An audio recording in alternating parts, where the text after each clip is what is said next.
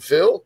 Yes, sir. And we've got a special guest in with us, best in the business, at least, top 10 in my book as far as covering Texas A&M. Jeff Tarpley from Gig 'em 247. Jeff, how's it going, man? Great, guys. How are you doing? Great, Awesome. great.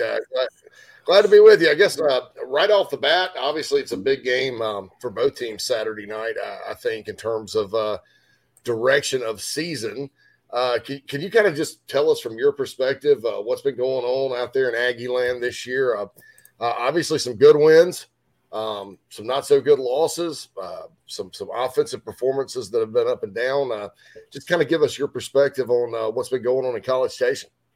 Well, for the second straight year, injuries have just really kind of killed whatever momentum that A&M hoped to build with. Last season, they lost over 100 player games to injuries, and this year they've already lost, at least by our count, and that doesn't include, let's say, freshmen who missed the spring and fall camp and have yet to suit up. They've had 19 players sit out 40 games total. And as a result, every time they take a step forward, they take a step back, and that's reflected in the 3-3 record. They just can't build on anything, regardless of what it is. Really, they've got, on offense, they've got one constant. That's Devin Achane, the running back, who they try to get the ball in his hands 20 times a game. Evan Stewart, Moose Muhammad, Donovan Green, a young receiving core is beginning to come on. Stewart is a former 5-star. Those guys, when they get put in man situations, they do a good job of finding grass and getting to open areas and adjusting to the football. But the quarterback situation, Max Johnson gone for a while. Haynes King, there's questions as to whether he'll play or not this weekend because he got banged up against Alabama. That may open the door for 5-star freshman Connor Wigman to come in and play. The offensive line, this will be, in all likelihood, the 6 different combination they've started in 7 games. It started out kind of as a young group, but they had some experience based on the starts they brought back from 2021. That's kind of gone out the window due to health and the fact that they've found it extraordinarily difficult to keep people healthy. The defense hasn't been everything that everybody anticipated either. They thought that the veterans from 3 top 10 recruiting classes would provide the seasoning and the ability to rotate that 2022 class in that everybody talks so much about. And so they wouldn't have to, they might be learning, but they wouldn't be, being asked to learn at an accelerated rate.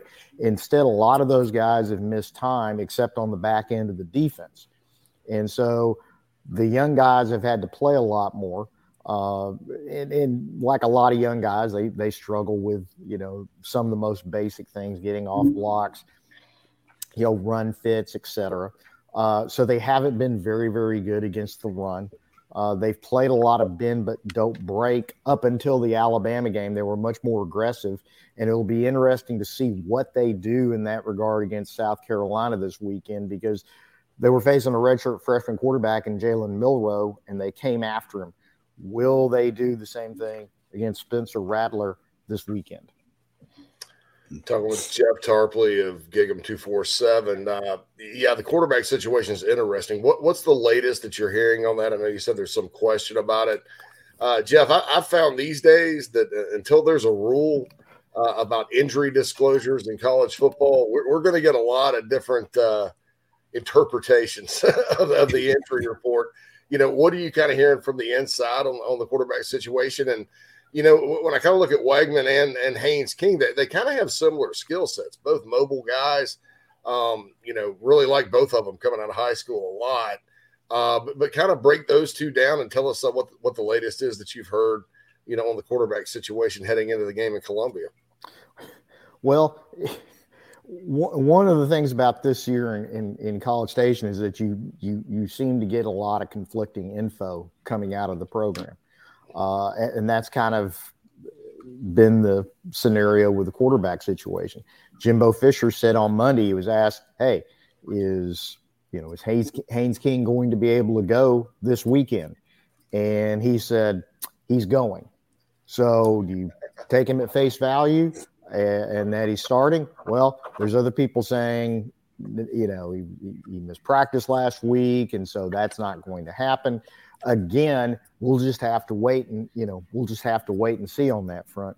In terms of comparing and contrasting the two, Wigman's a guy that impressed everybody as an early enrollee, former 5-star, dual threat guy, with his poise and ability to keep his eyes up and down the field.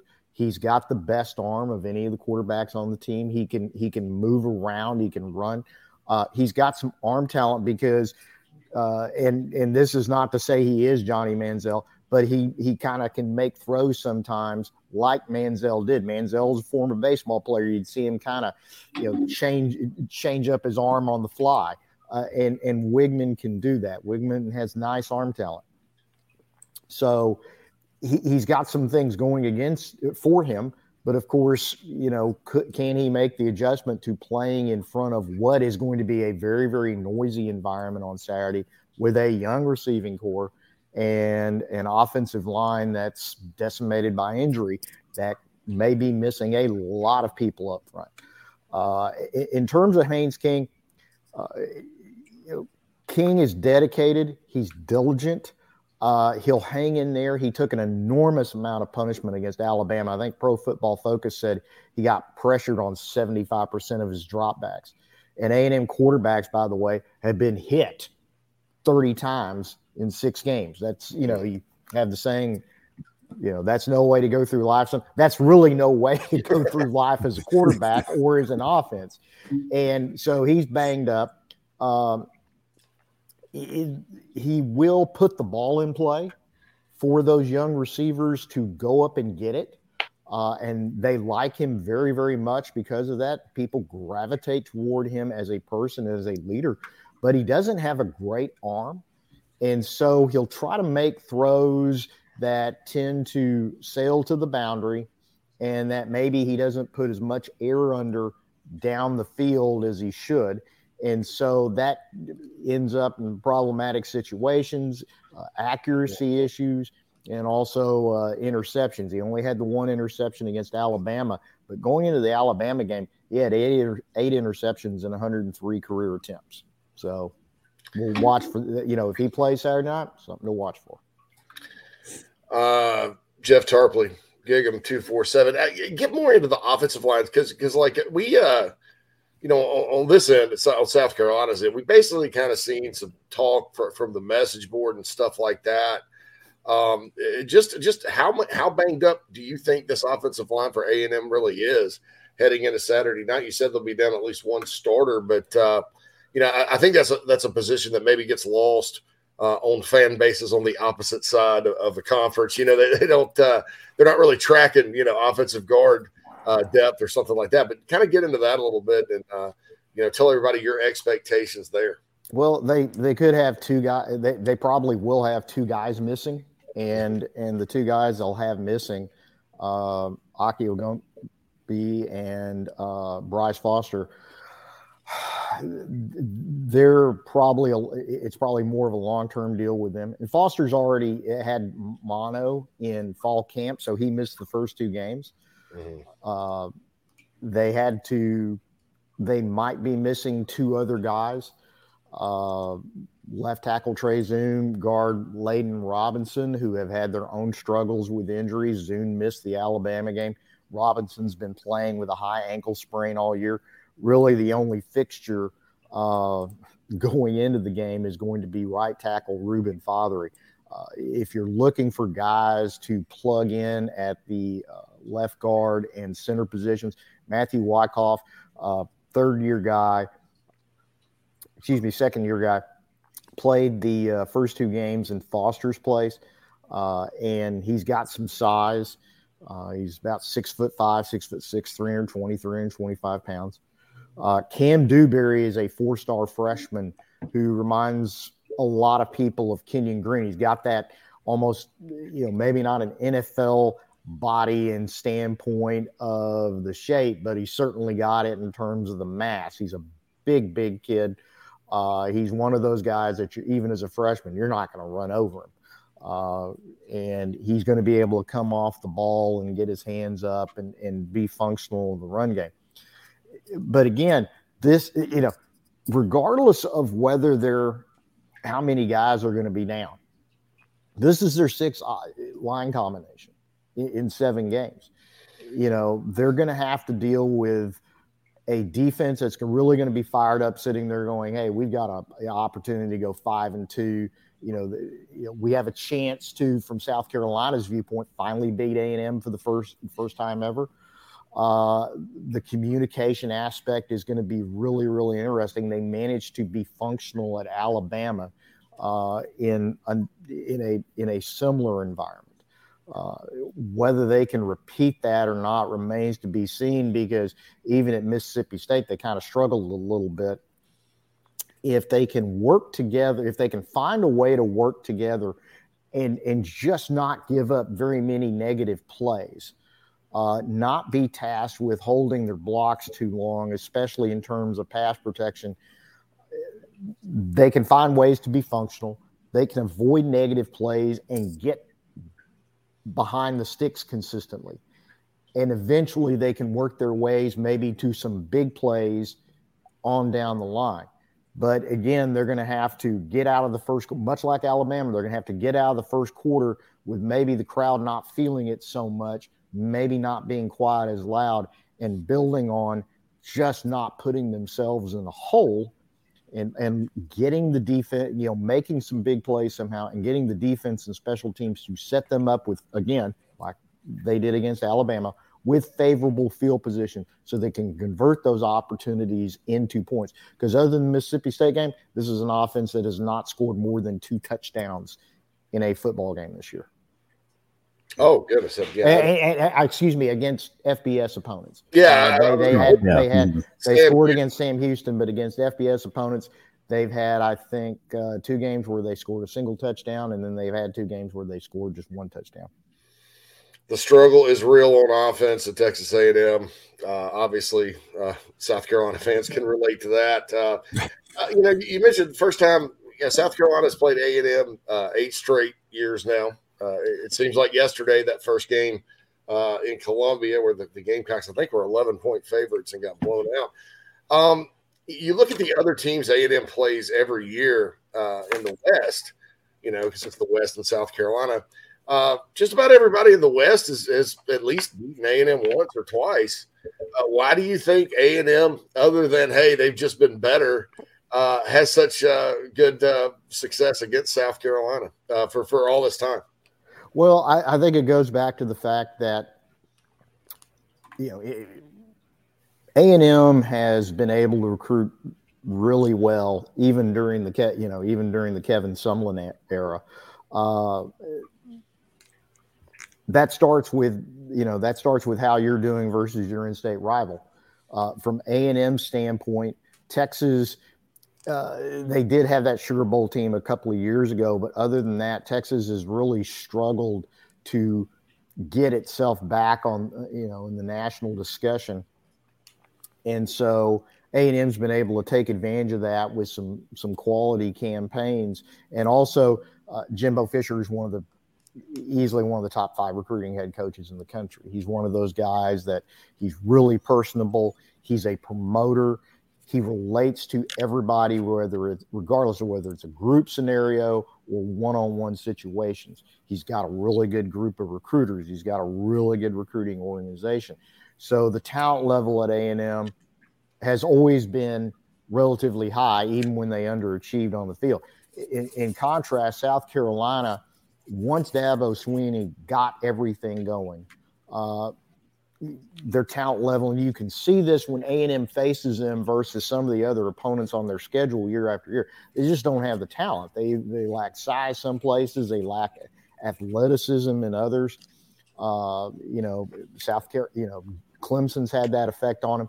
But also when Spurrier was there, they seemed to recruit better in areas like Georgia and Florida. And, the rise of Fisher at Florida State, the rise of Urban Meyer at Florida, the the ability of Kirby Smart to elevate Georgia. I mean, all those factors have played a role in the fact that South Carolina has just really struggled to recruit at the same level as everybody else in the SEC East on an annual basis. And you throw in the fact that because of that, they've had the 9-win season under Muschamp. Yeah. They just haven't been able to win at a high enough level to start to change that narrative. And until they can do that, and especially with Fisher, as good a recruiter as he is in College Station, I don't think that's going to change. And this year's a different situation because A&M is just so banged up. And they didn't take anybody, unlike everybody else, or seemingly everybody else in the SEC West. They didn't take anybody in the portal except for Max Johnson. So they took 29 freshmen, and so this is a young team. This is a very, very young team, and whatever experience was supposed to act as a buffer between those freshmen and having to play 50, 60, 70 snaps a game is gone due to the injuries. 7:30 p.m. Saturday night kickoff. The battle for the Bonham Trophy. Tarb, did you know there was a trophy for this game? Yes, I did. And I was born in Bonham, Texas, so I know about James Butler Bonham. You know all about it. So that was going to be a lot of South Carolina fans. Well, this is, it's been a fun series. I think Gamecock fans, some years have not necessarily looked forward to playing the Aggies, but I think a lot of times, when you talk about in-state and things like that, one's garnet, one's maroon, and both our travels are orange.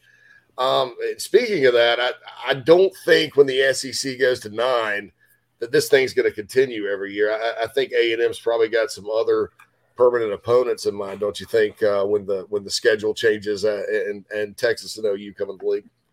Yeah, I think the SEC's broadcast partner is going to sit there and go, hey, A&M needs to be playing Texas on an annual basis. They need to be playing Oklahoma on an annual basis. I think not Oklahoma, LSU. I think they need to play playing LSU on an annual basis. The third opponent, A&M and Arkansas have had some great games over the years. Mm-hmm. And it's even though Arkansas up until the last couple of seasons hasn't been a great program. It's always close. Oh yeah. Arkansas, for its talent level compared to A&M, Arkansas really plays A&M off its feet, and those are entertaining games. I'll tell you, there's always big plays and momentum changing plays like the fumble by KJ Jefferson this year. Arkansas is ready to go up by 2 scores again, and A&M hadn't been able to stop them, and then all of a sudden. Jefferson tries to do the Lambeau leap from the 3-yard line. A&M runs it back for a touchdown. And Arkansas literally went into a shell for the next 20 minutes while A&M itself built a 2-score lead and was able to hold off on A&M. And that's been a great series because you get those types of weird games. It's been very entertaining, even though on paper, Arkansas has usually been an inferior opponent and sometimes vastly inferior. Oh, yeah, Chad Morris, as bad as he was, that A&M game was close for whatever reason. I always tell people that Aggies have usually won it, but it's been right down to the wire. Well, Tarpley, I know there's a lot of reason for confidence that A&M, just based on the history, talent, and all that they'll get back on track and get to 4 wins and get out of Columbia with another victory, but it does seem like the matchup is a little more even this year than maybe the last few years. Your final or your take for our audience here about what you think will happen Saturday night. Well, I think the path for A&M is like it was versus Alabama. It has to get out of the first quarter with the crowd at least not as loud as what they were when the game opened. They have to find a way to survive the first quarter. They have to find a way where they're not turning over the football and getting consistently behind the sticks. They had some success. That was one of the things about the first quarter of that Alabama game. they would generate a negative play every series for the Tide and force the Tide to punt. And then they kind of avoided those on their end and at least were able to move the ball a little bit.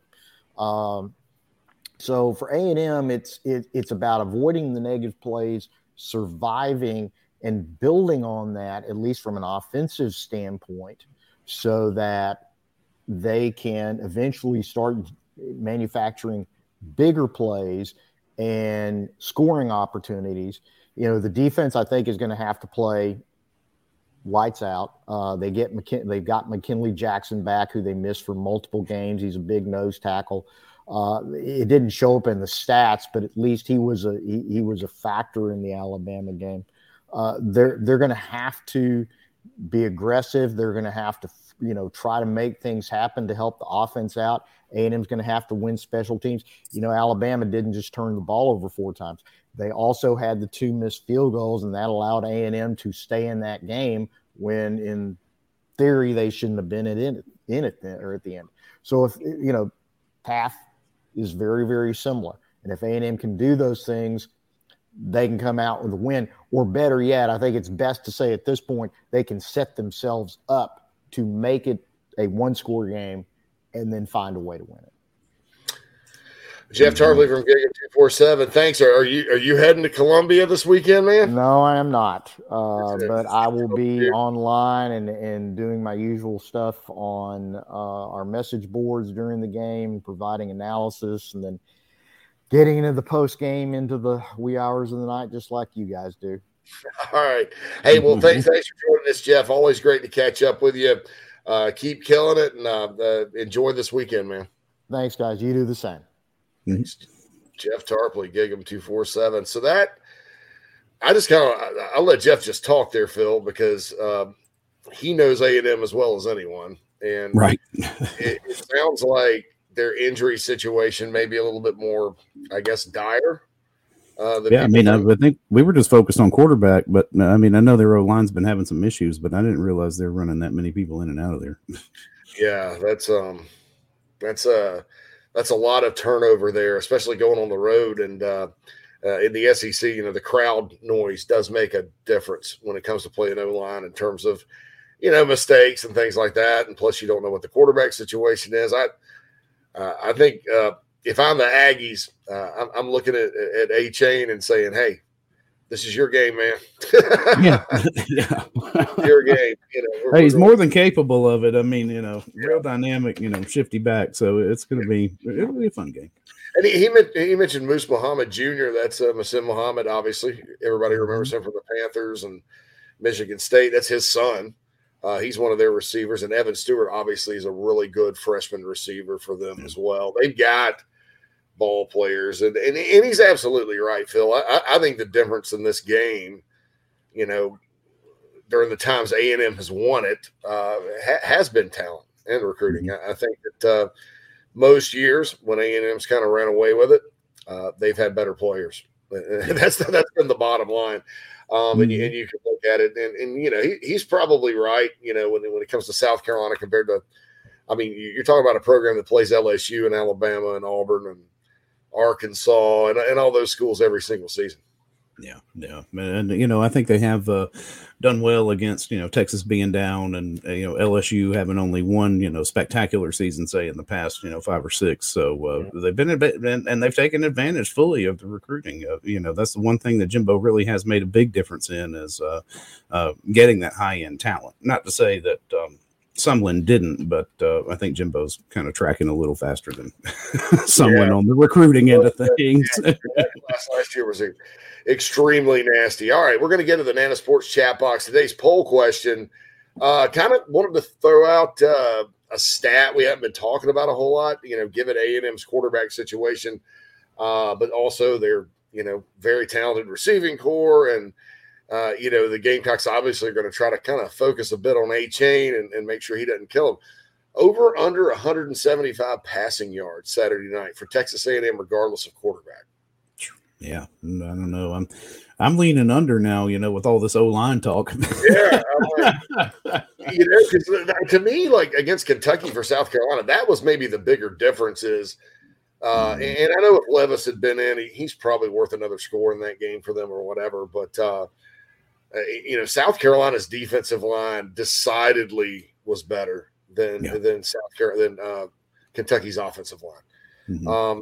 And I think just like in the Kentucky series, in previous years, A&M's offensive lines completely dominated against the Gamecocks, especially probably fair to say the last two meetings at least, 2020 when they came over, and then last year, of course, in College Station, where it was just probably over before it really got going. Before it started.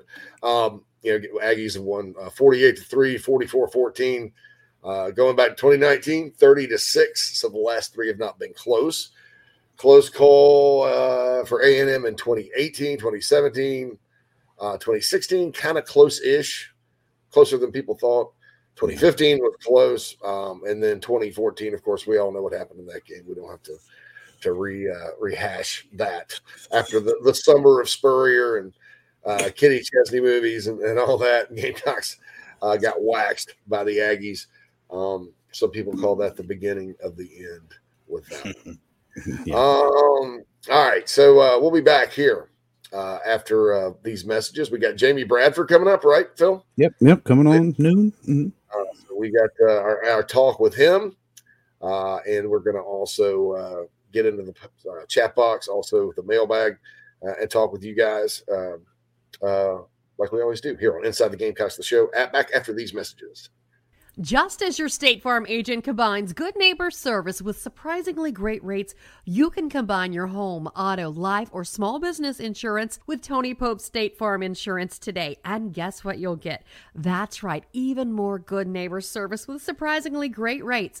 In fact, Tony Pope State Farm is your go-to agent anywhere in South Carolina, North Carolina, or Georgia for the service you deserve at the price you want. So try combining your home, life, auto, and or small business insurance today. Tony Pope State Farm has been in business for more than 30 years and can handle anything you need in the tri-state area. Once again, Tony Pope State Farm will help you mix and match perfectly. Call 843-851-2222 or visit TonyPope.com today. Like a good neighbor, State Farm is there. If you're a listener, you know I feel strongly that if you're in the upstate and are in need of real estate services, Cindy Searfoss is your go-to person. Searfoss of Caldwell Banker Kane can help you with any of your realty needs right there in the upstate of South Carolina, Greenville, Spartanburg, Anderson, Oconee, Pickens, wherever you are. Cindy can help you with that. She's married to a diehard Gamecock fan, has been in the upstate for more than 35 years.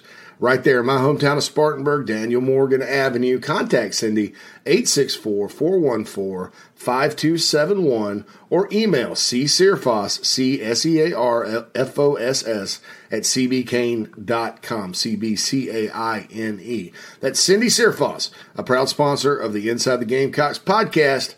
Check her out. We've already gotten several emails from listeners that are very impressed with her professionalism and her ability to help you with your real estate needs. 864-414-5271, Cindy Searfoss of Caldwell Banker Kane.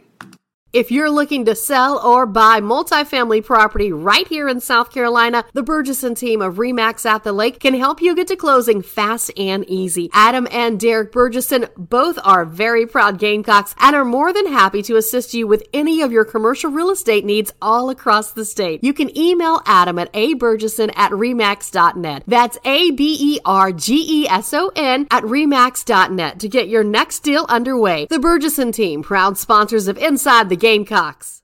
Family vacations, a new car, a new boat, all cost money, but you don't necessarily have to make more to afford any of that if you can save cash that's flying out the window now. iHelp Consulting can help you finally get the kids to Disney World, upgrade the minivan, or drop that new boat in the water next summer. Let Daniel and iHelp Consulting consult with you. No fees, just savings. You pay them a percentage of those savings. Save on essential services, credit card fees, you name it. Let them find it. These folks are incredible. iHelpConsulting.com. How can I help you? Attention golfers of all ages and skill sets. Former Gamecock golfer Meredith Taylor will be a full-time golf instructor in the Midlands of South Carolina very, very soon. You want to take advantage of this opportunity. If you're like me and you got to get a whole lot better at golf, or even if you're looking to refine your swing, Meredith is the person you need to go to. She's competing in her final USGA Mid-Amateur Tournament this summer before going full-time into teaching and coaching individuals. If you're in South Carolina, Meredith will be conducting in-person golf lessons at the Country Club of Lexington, half-hour, on course. She'll play 9 or 18 with you. If you're out of state, though, this is really exciting. She'll be conducting virtual lessons. You can send in your swing for her expert analysis. Also, in November, she'll launch an online course with video instruction for all ages and skill levels. Meredith has 20-plus years of knowledge, former SEC golfer, all of that. So contact her on Twitter at Mertaylor, at MERTAYLOR, or go to McKellarEnterprises.org. McKellar spelled MCKELLAR, Enterprises.org. Her email's on the website, so you can connect with her for any other questions. Go get your golf game in order. Take advantage of Meredith Taylor and her services. Yep, time to get back to the show. Shoot. All right, my man.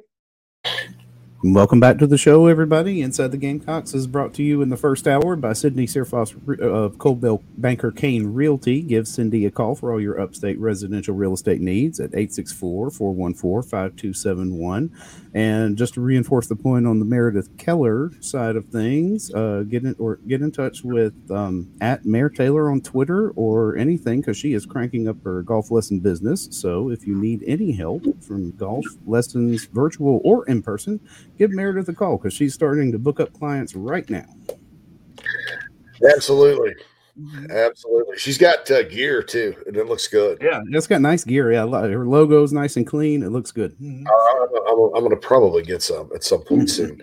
I encourage everybody else to do the same. Inside the Gamecocks, the show, thanks to Jeff Tarpley. That was sort of a nice deep dive into Texas A&M. I think here on a Wednesday, and Phil, they play each other every year, right? And as Tarp and I talked about, it's probably not going to last that much longer. I don't think a lot of Gamecock fans are sad about that, actually. But and I don't know if people inside the program are sad about it either, because it is a relatively distant trip to make. And, you probably, if you have 3 permanent opponents on a 9-game schedule wanting, you'd probably rather go to Kentucky or Vandy or Mississippi State even, other than they go all the way out to A&M. But and I'm sure they'd rather play Arkansas and Texas and schools like that.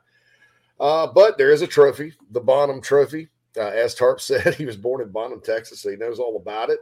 A chance to get the trophy Saturday night, I think. And look, okay, injuries are part of football, right?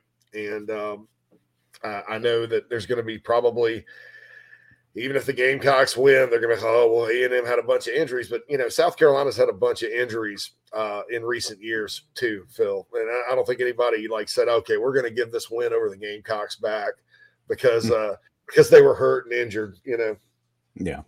You just need to take advantage of what's given to you, like we did last week at Kentucky. You're down their starting quarterback, and you got to capitalize on that. You can't let an opportunity like that get by you. The poll question, people are kind of split a bit on it. On Twitter, it's 50-50 over under A&M 174.5 passing yards. On thebigspur.com, where we also have the poll. Over's up to 62.5% over the under 174.5 passing yards for A&M. Somebody in the chat box said if A&M has that many passing yards on Saturday night, chances are probably good that the Gamecocks won. And I think what that means, Phil, is they've probably done a good job of shutting down A-Chain. Yeah, you've stopped the run. If they get that many. But, yeah, it's going to be interesting. I mean, one thing on the offensive line that people – because we've seen the offensive line struggle around here. One thing people probably don't really realize is how important communication is up front. So if you're starting, new people on the offensive line, it's that can pose a challenge in and of itself, regardless of talent. Oh yeah, and I mean, I think it's more pivotal, especially when you're talking about pass protection too. If it's loud and they're having to make adjustments on the line, calling out the mic and all of this, who's coming, and they're going to have a rough go of it because I think you can get a gap or a zone scheme put in there prior to going out there and having to face the crowd noise when it comes to running. Exactly. Gamecocks do have to play well against the run. You can't let A-Chain go wild. He's kind of the straw that stirs the drink. But they've struggled, up until the last 3 games. Carolina's offense is probably pretty similar to A&M's as far as, good for a couple of touchdown drives per game, and that's usually about it. So, hopefully they kind of stay at bay on Saturday night if you're the Gamecocks, because frankly, the last 2 years that they played the Aggies, A&M's kind of scored at will. And I think Gamecock fans would sort of like to see Carolina slow them down for a change. I mean, that's been an issue in this series. Carolina has not always played very good defense against Texas A&M, regardless of the year. So I think that's the hope Saturday night that Clayton White and his group will get after it, and the defensive line, as we say, will eat. Let's go eat. Oh, yeah. Stay aggressive, but play disciplined, because let it hit the edge and burn you. Dana Sports chat box is hopping. Kreger says, "Hey, good morning, Jeff Fowler. Good morning, fellas. As a career Marine, I'm big on culture and what it is. Beamer changing that is very much needed, in my opinion. With that said, thoughts on if Beamer will pull the offer to Xavier McLeod? And thank you for your service, Jeff Fowler. Yes, sir. Yes, sir. I don't think so, because Xavier's kind of been upfront with them about, I'm going to take some visits. And if there was anything going on kind of behind the scenes with him, kind of like a lot of people think about with regards to when they see social media and things like that, I think the Gamecocks wouldn't hesitate to pull an offer from a kid that doesn't fit the culture. But behind the scenes, his situation is a lot different as far as his communication with the Gamecock staff than what you may think.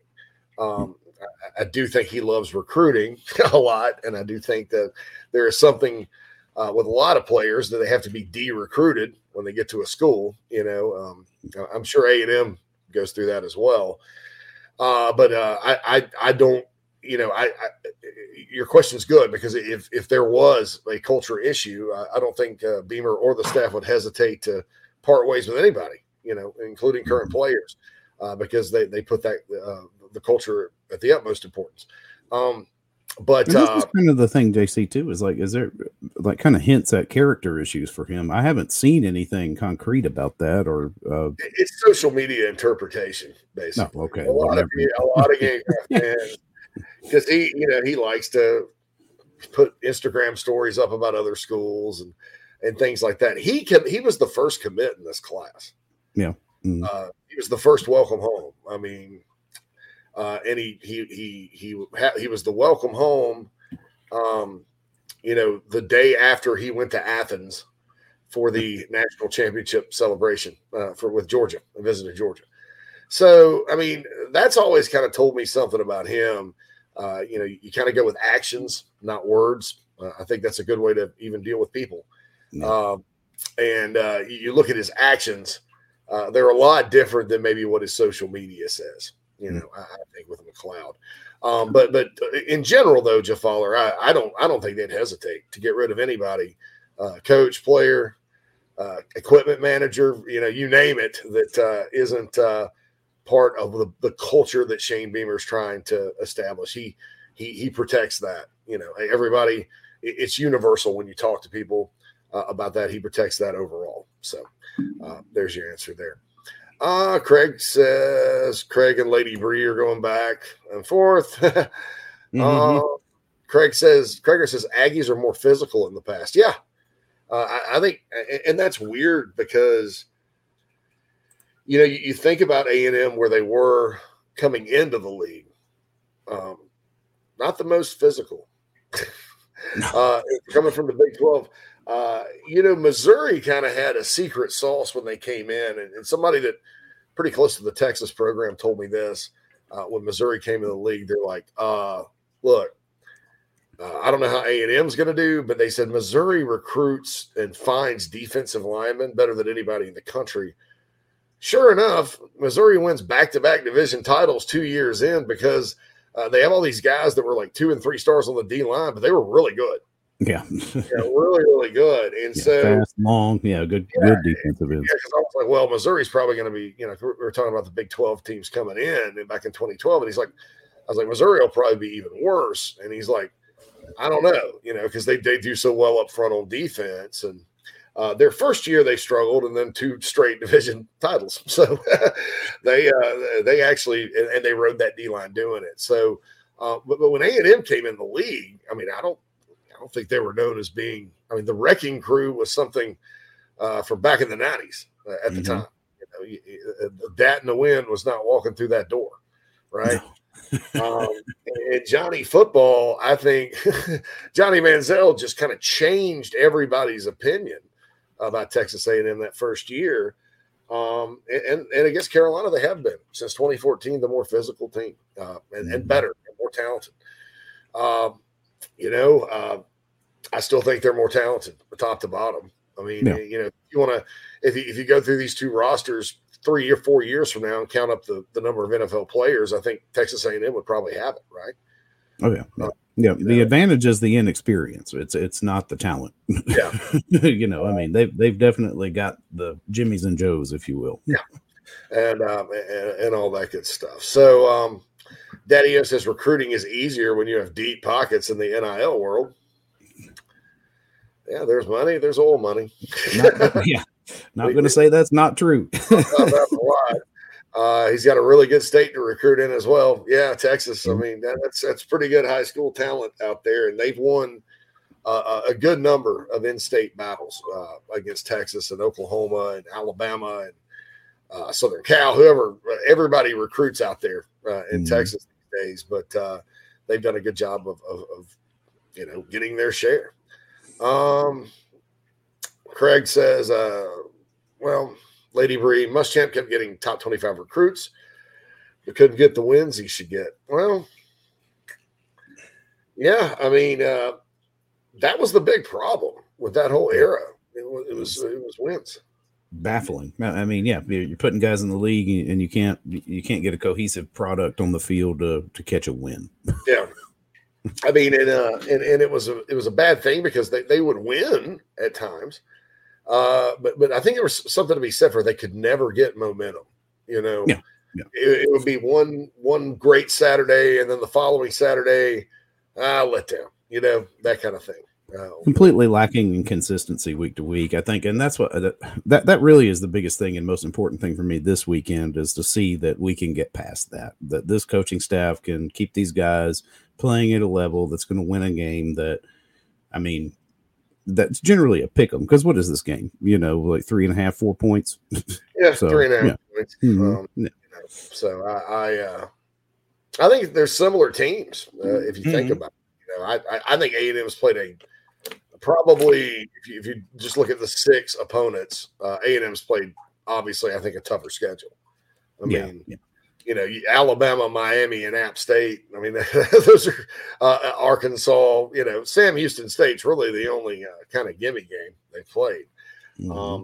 Miami certainly isn't as good as I think people thought they would be this year, and all that. But that they've played legitimate teams every single week since the opener. I mean, South Carolina obviously hadn't, but like I said, I'm kind of glad because. You talk about we talked about the get right games, Phil, and those games I think really helped facilitate the win at Kentucky because it was a matter of confidence. Yeah, for sure.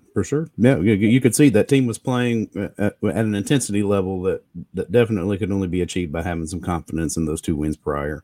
And that's why I say it's like you just need to roll that right on into this week.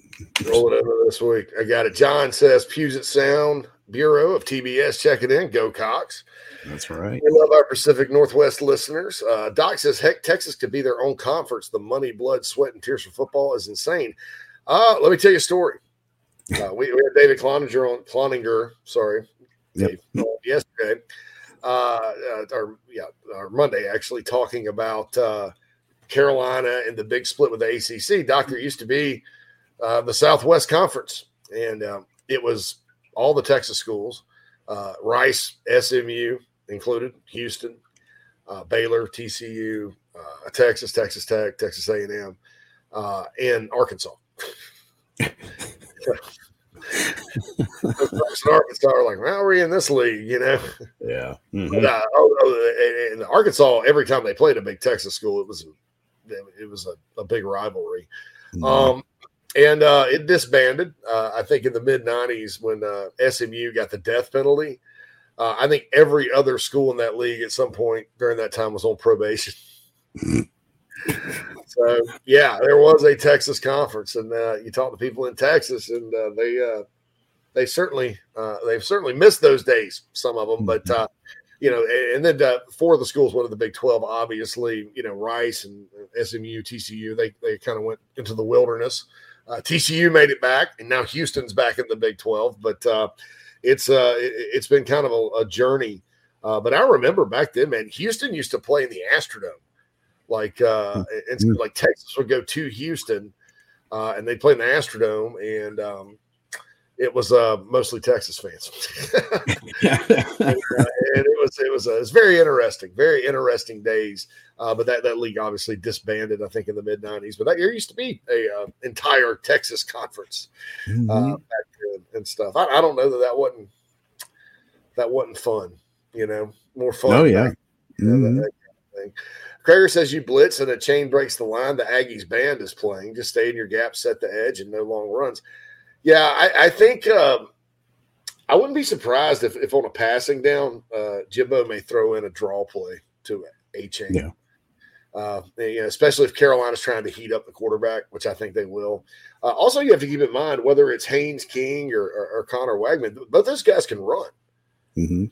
Yeah, you got to keep you. Oh, just hit the screen there. You have to contain. All right, with those guys. So the Gamecocks, I think, do have to play disciplined and set the edge and all that good stuff, like Krager said.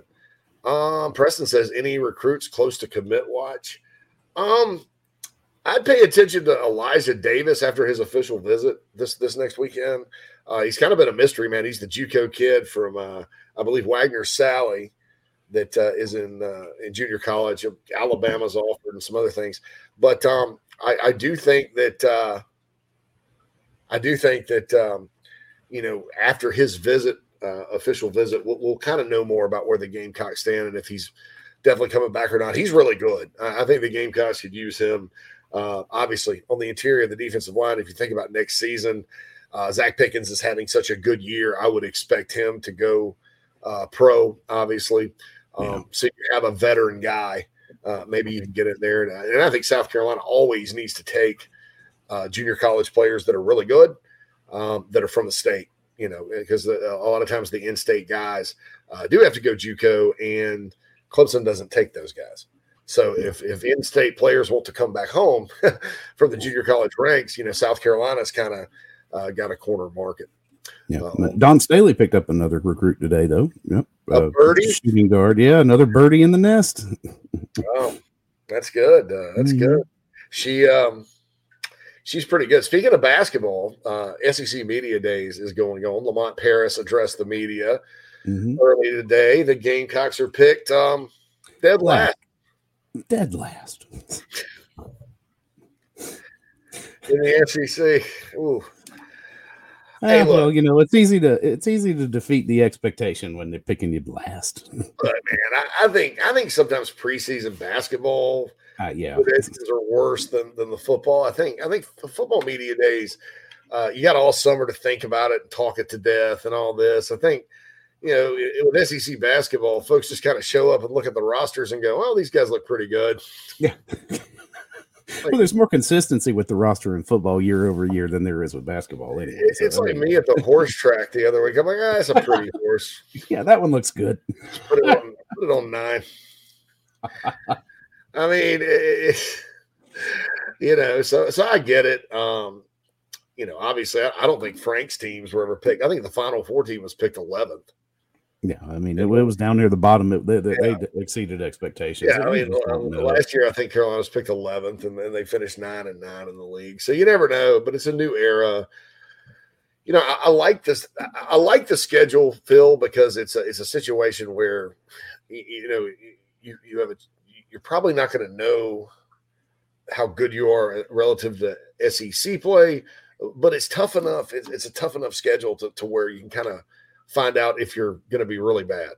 Yeah. Like the Charleston Classic has some really good matchups, I think, in it. And with a lot of coaches that people talked about, when the job was open, Nico Medved from Colorado State, obviously. Furman will be in that tournament. Gamecocks do play Colorado State to start. So I think, there's a chance in Charleston to pick up some sneaky good wins. But Lamont Paris didn't seem to mind today that his team was picked last. He's just kind of like, neither did G.G. Jackson for that matter. So. Right. Yeah. They're like, bring it. Zach says the problem with our recruiting has been we haven't gotten difference makers like we did under Spurrier. Gilmore, Alshon, Lattimore, Clowney, Mike Davis, Melvin Ingram. Well, we'll see. Because obviously Gilmore was a no-brainer. Lattimore and Clowney were two of the best players ever to come out of the state. Mike Davis is kind of a sneaky good get late. Melvin Ingram, Carolina, he's kind of a three-star guy. Carolina kind of snuck in. I don't want to say sneakily got him, but his film didn't really start circulating until he was already committed and all that. I think the Gamecocks beat North Carolina on him. So, and Alshon obviously was a battle with Tennessee and Southern Cal. But, we'll see, because some of these guys may very well be difference makers, that they've recruited. I actually think if you're talking about players on this year's team, I think Juice Wells is a difference maker.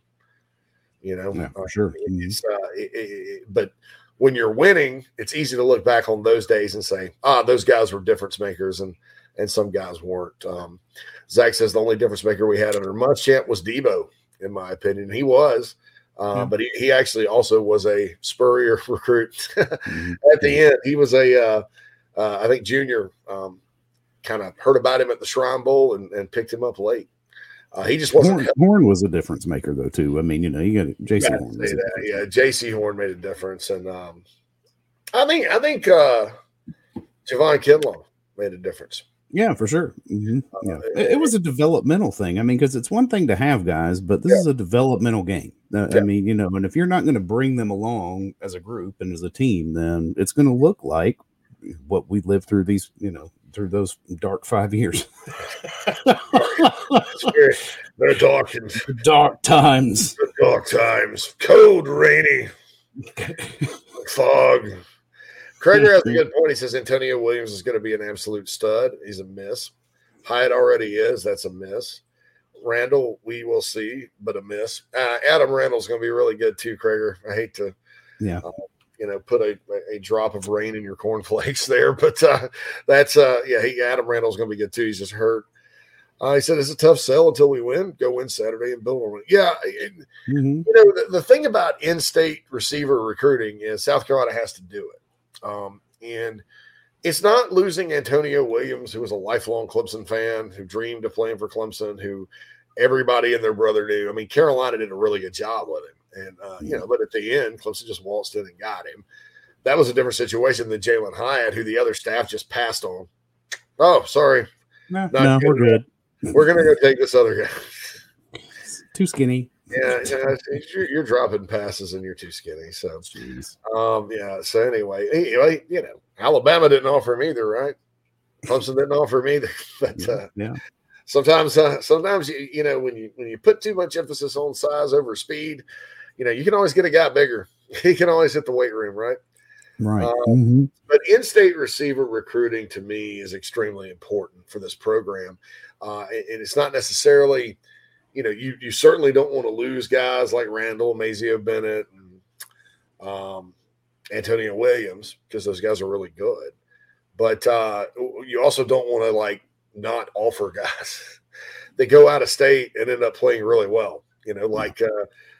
like Jalen Hyatt. That was a big miss, and everybody groans and complain. I mean, you kind of think about, well, if Carolina had him, a couple of years ago, things may be different. So anyway, that's the deal there. Jared says Edwards was a difference maker for Muschamp, but he was recruited by the previous staff. He was junior, had him committed. Clemson tried to turn him into a safety, but not that guy. He was a receiver, so he ended up catching more passes than anybody in the history of the program.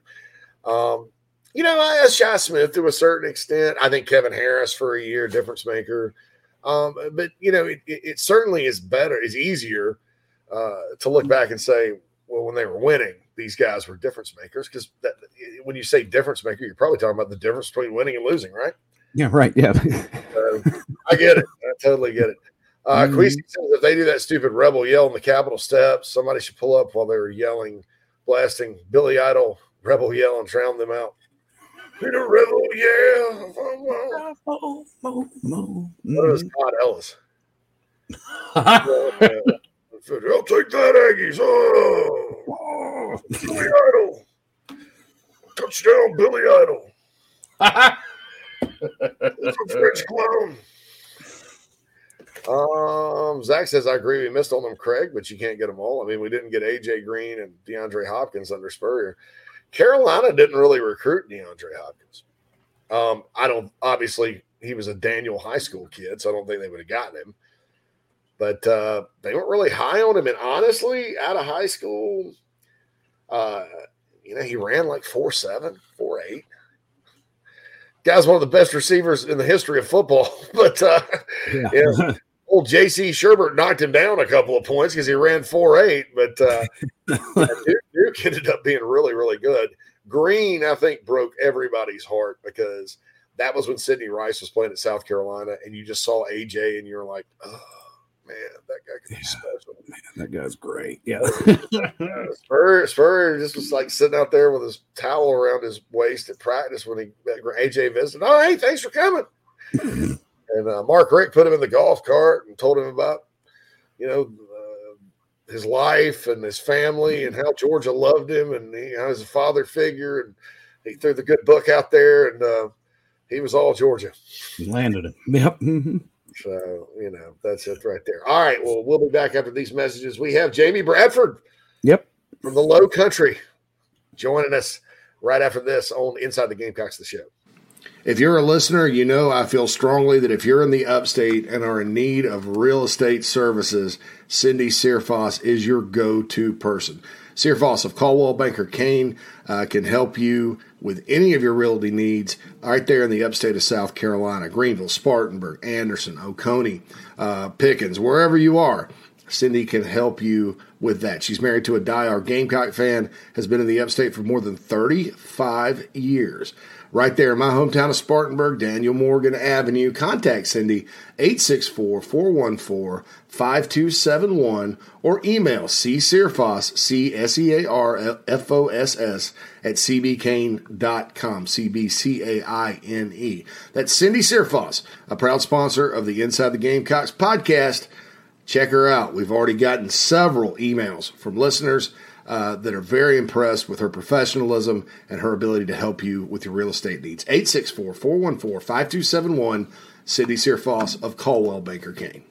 If you're looking to sell or buy multifamily property right here in South Carolina, the Burgesson team of RE/MAX at the Lake can help you get to closing fast and easy. Adam and Derek Burgesson both are very proud Gamecocks and are more than happy to assist you with any of your commercial real estate needs all across the state. You can email Adam at aburgesson@remax.net. That's ABERGESON at remax.net to get your next deal underway. The Burgesson team, proud sponsors of Inside the Gamecocks.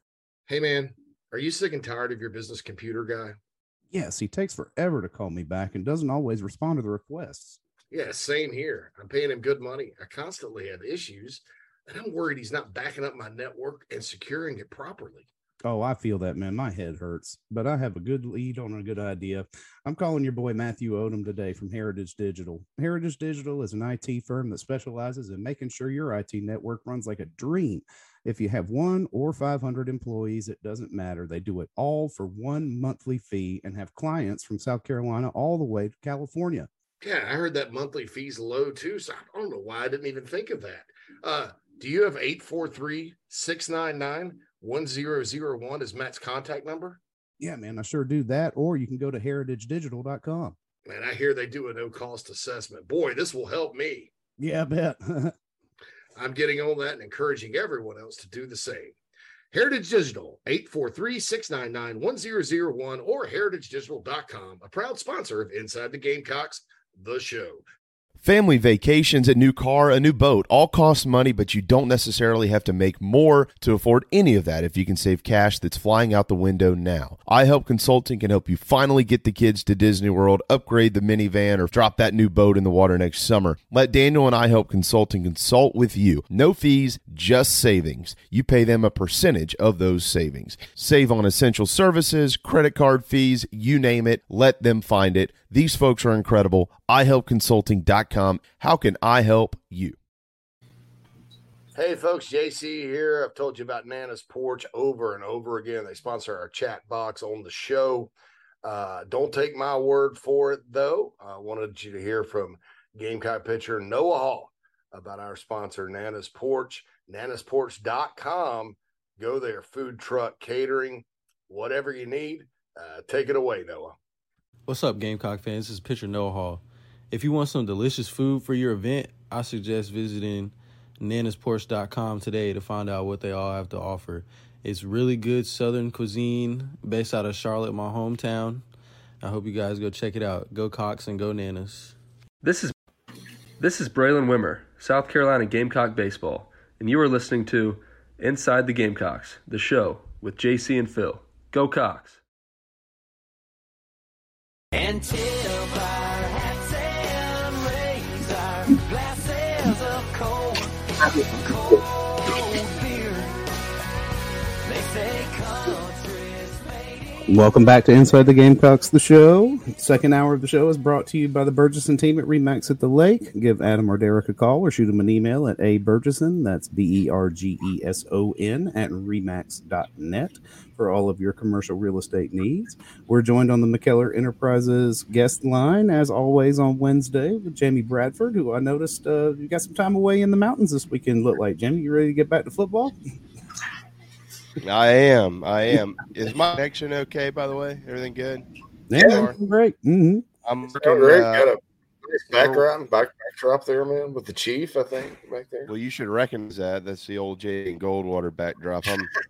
I'm working off of the injured list today. I am out sick, so I've been going back and forth to the bathroom this morning. I'm going to have to. I haven't gone that far.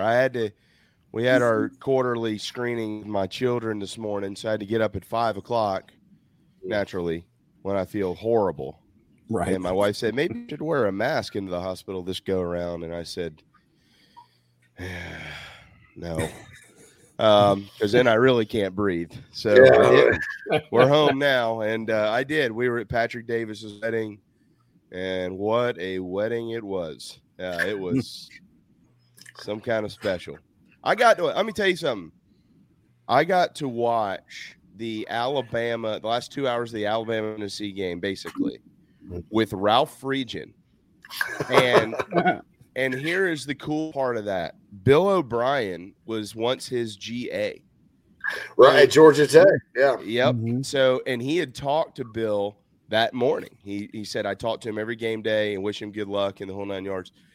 And we were watching the offense, and he's describing his offense and watching, what's going on. And I'm sitting here thinking, this can't be real. Like I'm sitting here, the lead guitarist from Sugarland is right over there. Miranda Lambert's top songwriter is right behind me. Patrick is back there somewhere. He was a nobody at this point in time. And I'm watching Ralph Friedgen break down Bill O'Brien's offense in Alabama, Tennessee. My wife was like, I'm going to go outside. And you just come out whenever you get out there. I said, Yeah, see you later. See it. I'm watching ball with the fridge. That guy was great play caller, man. And really think about back those Maryland teams back in the early 2000s when he took that job. They kind of just came out of nowhere, got up off the mat. I remember they were Spurrier's final victim at Florida in the Orange Bowl one year. And Maryland was generally really good under Ralph Friedgen. It kind of petered out at the end. Can you believe that he's not in the Maryland Hall of Fame? Really? Has Maryland ever had a better football coach than Ralph Friedgen? Probably. Bobby Ross was probably in that conversation. Jack Tatum, and Bear Bryant did coach at Maryland. Yeah, but for 1 year.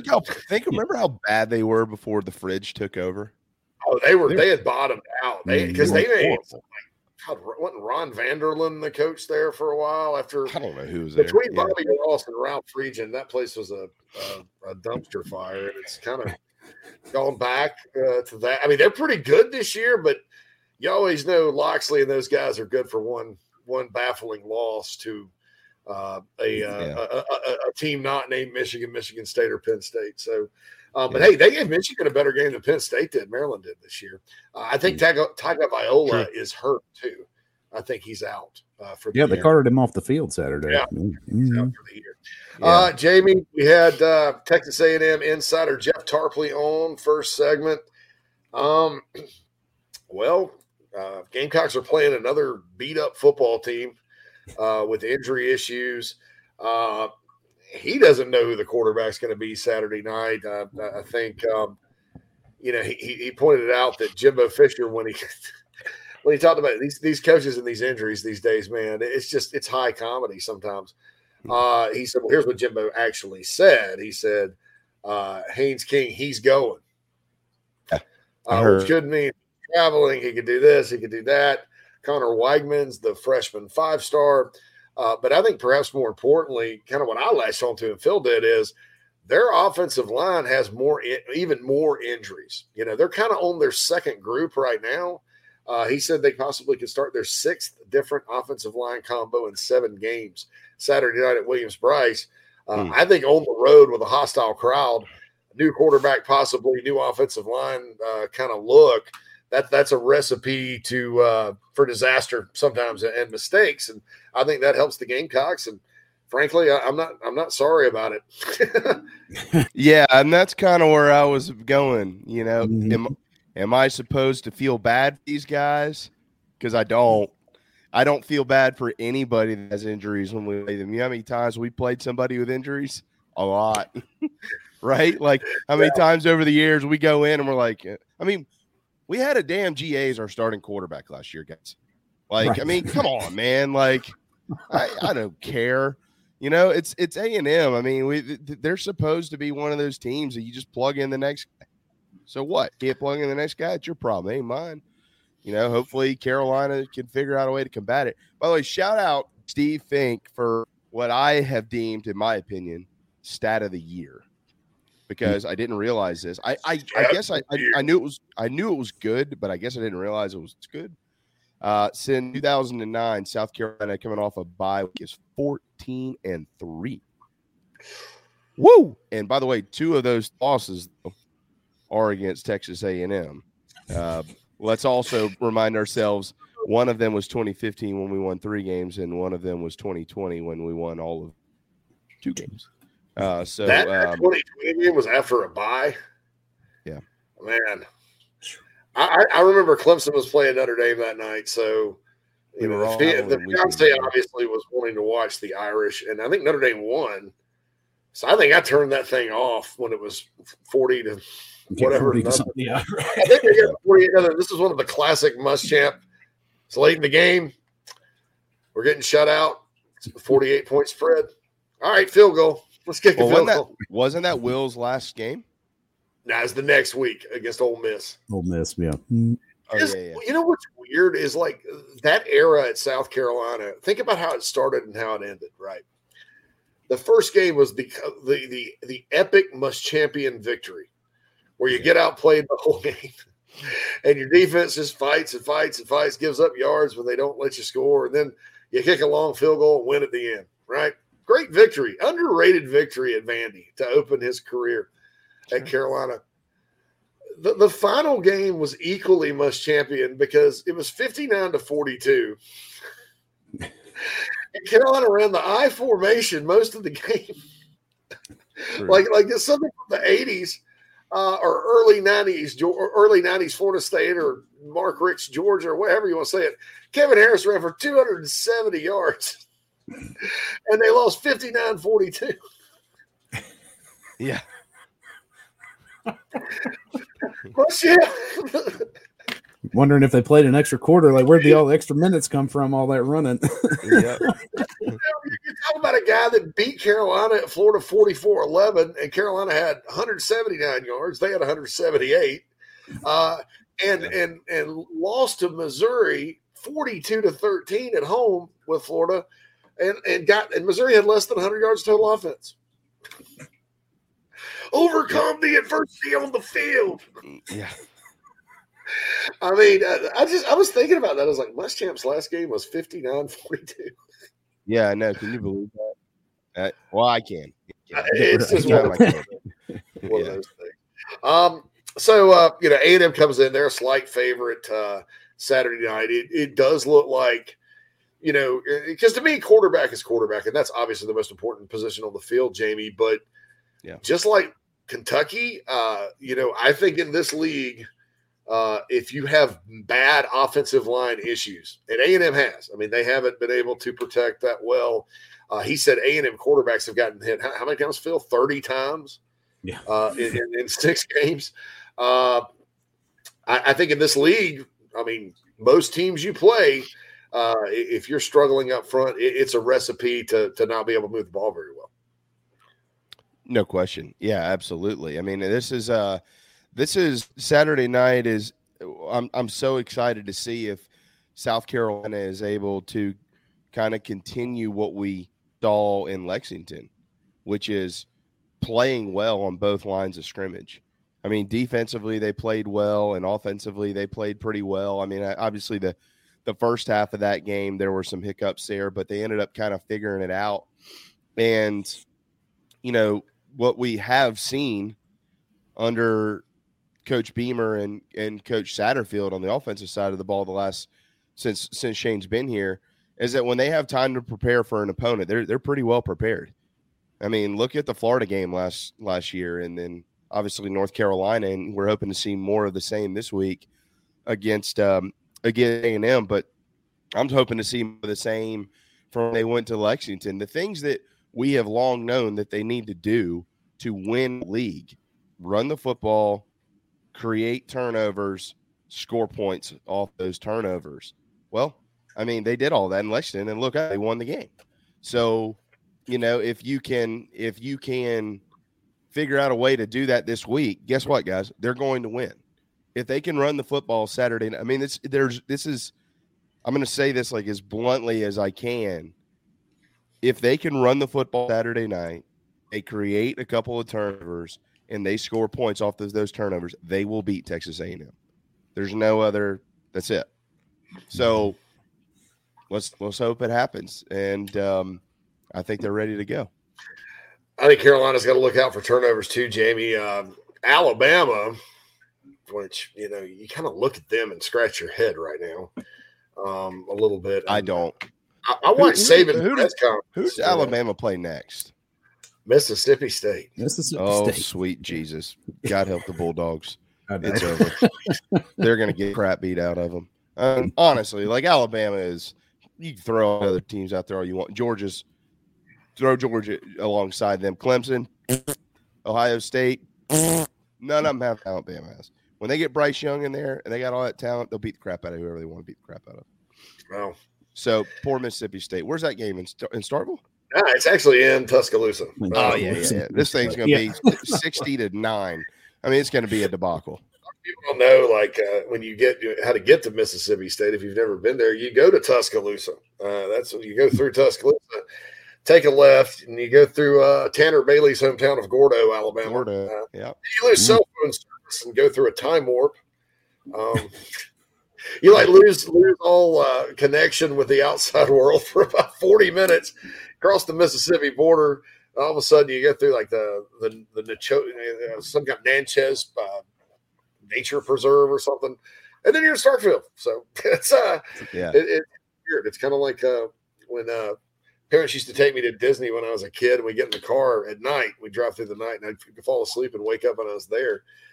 That's kind of how you get to Starkville from Tuscaloosa. But anyway, there's nothing in between the two. There's nothing. There's nothing. There's literally nothing until you get to Gordo, where Tanner Bailey's from, which is weird, but Gamecocks quarterback. But so you kind of look at Alabama. Alabama turned it over 4 times against A&M and missed 2 field goals.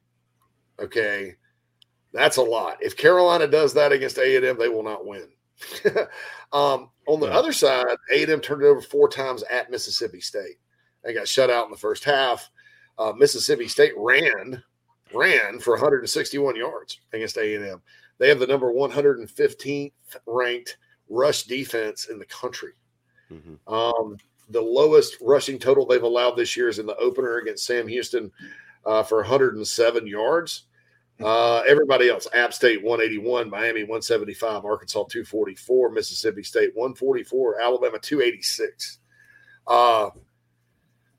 Jimbo said this week about his defensive line. He said they're young, they're not containing their gaps. It's not physical, it's mental. I think the Gamecocks, like you mentioned, your big key to the game, Jamie. I think they have a chance to keep the run game going. And I think when you look at this offense, we can say what we want about it, but we know when they're able to run the ball, they score and win games. Shane even said it in the press conference this week. I mean, yeah. You don't have to do a lot of digging here. I mean, it's pretty simple. You go back the last couple of years and you look at the game won, look at the rushing numbers, look at the games they lost, look at the rushing number. I mean, there's nothing. It's black and white. Simple game, isn't it? I mean, it's pretty simple. Really they run, they win. They don't, they lose. I mean, it's just kind of what it comes down to. What's interesting to me, at least, about and you to the guys from College Station, which I hope they don't all dress like those strange birds that do the weird yells, but I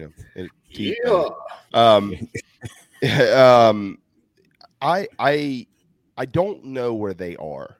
A&M, they're right in the thick of the most difficult part of their schedule, and 4 of their remaining 5 games are at home, and so all is not lost in College Station to have a good season. But they've already missed the mark on the type of season that they were hoping to have by being 3-3. And that's the thing. It's like, okay, well, let's say they finish 8-4. Well, that's a good year. No, it's not. And not when they're, paying Jimbo Fisher $100-something million and he's on this basically lifetime deal, essentially. And you're coming up with all this oil money to pay all these players and invested all this money in these facilities. You got Texas coming to the SEC. I know you don't want them there. You can say what you want, be PC, but you don't want them in the SEC, but they're coming. And you look around you, you look at what TCU's doing this year. I mean, you look at some of all the other programs in the state of Texas and the success they're having. People at A&M are pissed, guys. So, and when that happens, are the threads kind of slowly unwinding?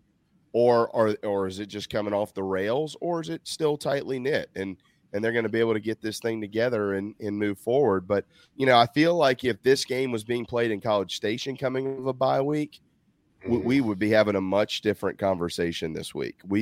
I think there's a lot of confidence on South Carolina's side of things. People like us, the fans, even though they're small favorites, I think a lot of the media is looking at Carolina like, this is a big opportunity. They got a chance to really do something here. I think I saw somewhere Craig in the chat room said, I'm starting to think that we're going to thump them. There's a few people out there starting to think that, and they're not just fans, because it just seems like from the inside at College Station, it's falling apart.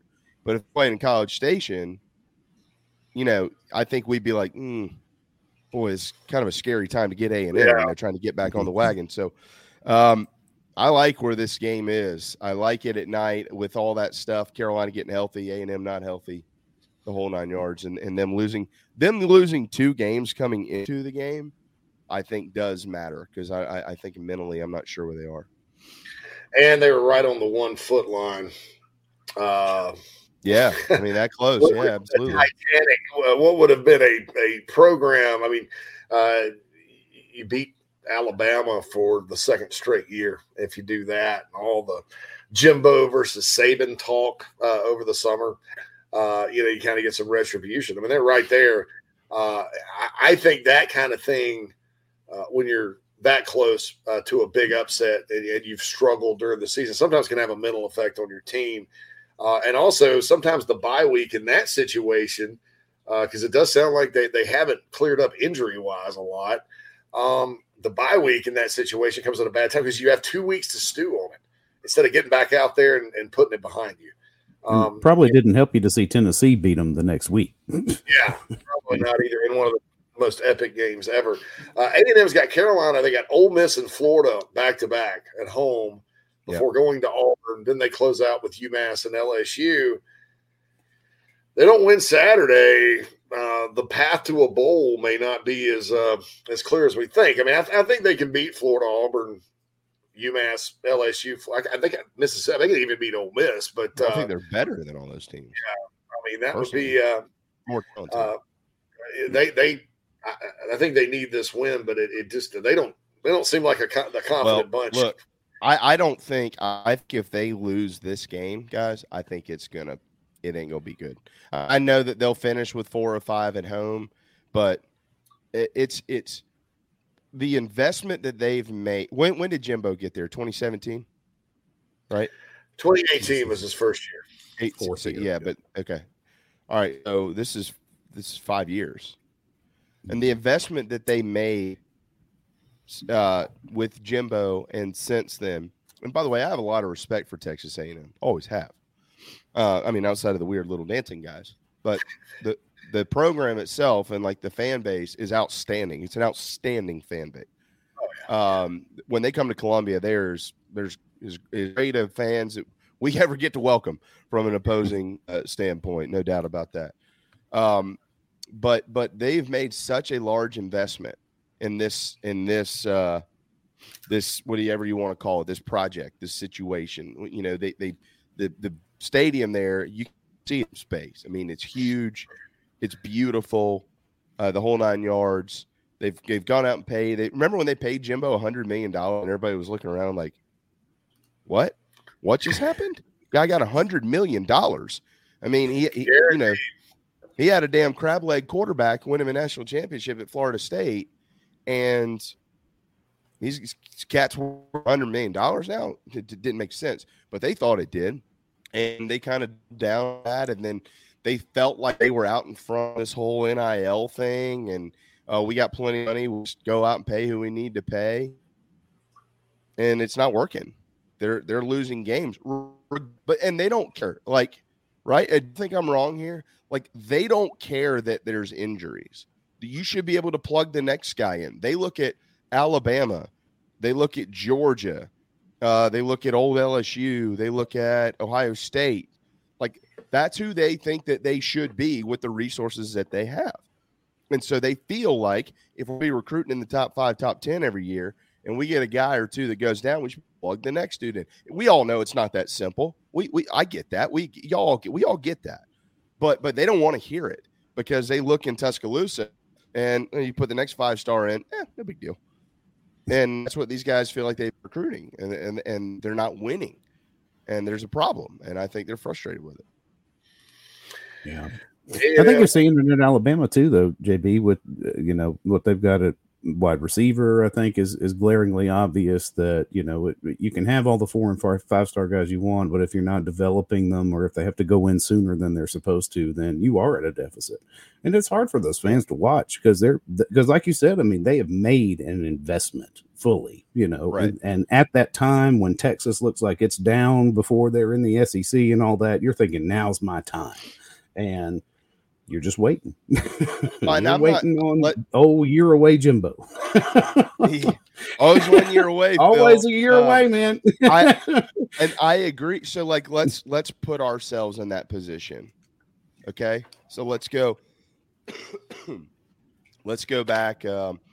Someone's last year was 17, and they went. What did they go that year, guys? 6-6. Who? Gamecocks or Aggies? No. In 17, A&M. What are they? 6-6 or 7-7? Someone Fired. I think 7-5. I'll look it up real quick. They're 7-5. Okay. All right. And so, So let's put ourselves in that position. We fire a guy going 7-5, which means we obviously have much higher expectations. And then Coach Tanner decides he's going to throw $100 million to get Jimbo Fisher. Well, I mean, if 5 years later, if we were 3-3 and we had all this oil money here in South Carolina and all this NIL money, and we had $100 million coach, and we were just kind of floundering around again, don't you think that people around here be pretty pissed off too? Like, money talks, but money also kind of creates a reaction, and if you invest $20 million in a guy versus $100 million in a guy, you're going to get a little bit of a different reaction. These A&M people are like, we're paying this cat $100 million, and we've lost half of our first 6 games. That ain't going to cut it. And they really ain't going to cut it if they come lose South Carolina. Yeah. Because we're way beneath them in their eyes. Yeah. I mean, you look at the teams that they play every year, which is the West, and then South Carolina, they've lost multiple games to every team in that division, from Arkansas to Ole Miss to Mississippi State. They can't beat Mississippi State to save their lives. By the way, I remember the first Outback Bowl under Lou Holtz. I remember being in Tampa and watching A&M and Mississippi State in the Independence Bowl that year in the snow in Shreveport. That was an epic game, by the way. I guess that's the Maroon Bowl, right? Every year. But South Carolina's the only team they've really beaten every single time. You mentioned Kevin Sumlin getting fired. So they finished 7-6 that year, 7-5 in the regular season. Lost to Wake Forest in the Belk Bowl, 55-52. I think they had an interim coach at that time. Well, I mean, would y'all have thought that the Belk Bowl, that was on December 30th that year, right around there, right? So would you have thought that on January 2nd, 2018, that these two programs would have been where they've been? Like, think about that for a second. We won because Carolina won 9 games. That's when BMAC was called in as the OC, and they go out and beat Michigan, big second half, 26-19 in the Outback. Carolina gets to 9 wins under Coach Muschamp. Then they fall apart, and the next year, everybody thought everything was going to be great. That Georgia game took the wind out of the sails, and even in 2017, Carolina was up down Florida. in college. You're talking about the Florida game in 2018. I'm talking about 2017 against A&M. Carolina was up 17-7. Okay. The second or quarter of that game, Carolina kind of had a patchwork offensive line. It was about as good as a stretch of football for Jake Bentley as he played at Carolina, especially that second drive with the touchdown pass to Otrey Smith. And then Carolina gets the ball back. They're stopping them pretty good. And all of a sudden, Kurt Roper goes turtle offense with 7 minutes to go in the third quarter. I'm sitting there with my buddy who's also Jamie. And he's one of these that anytime something bad happens, like they're going to lose, we just may as well turn it off, And literally, like after those 2 runs up the middle, even with a 10-point lead, he's like, they're going to lose. We need to turn it off. And he was prophetic that day. But then, and then I think in 2018, A&M got up. Carolina came back to tie it. That was not a good game for Jake Bentley, especially to start with. And Gamecocks ended up losing by 3, and that was Jimbo's first year there. And then since then, and he's, people forget too, Jimbo beat Carolina when he was at Florida State. E.J. Manuel in the Peach Bowl that time. But, I don't know that before they actually hired Jimbo Fisher, that after Sumlin, I think people kind of thought A&M may take a step back depending on who they got in there. So, I don't know. A&M right now has lost 4 straight SEC road games, Jamie. Yeah. Again, kind of falls right in line with what we've said, and they're gonna walk into an incredible environment, nothing like they've never seen before. I mean, obviously they're playing the SEC, but Saturday night is going to be really special, and if they can capitalize on this, I think I said last week, excuse me, I think I said last week that the last time I can remember a week where you could kind of feel it, and then where you're going to get to game day and you just feel the energy all day. It's going to be beautiful. I think the high in Columbia on Saturday, 74. It's not going to be a cloud in the sky. It's going to be lower or mid 40s that night. So obviously, 50s during the game. It's going to be outstanding. And I mentioned the 2012 Georgia game because you were playing for something much different back then. You had a 6-5 matchup. Yeah.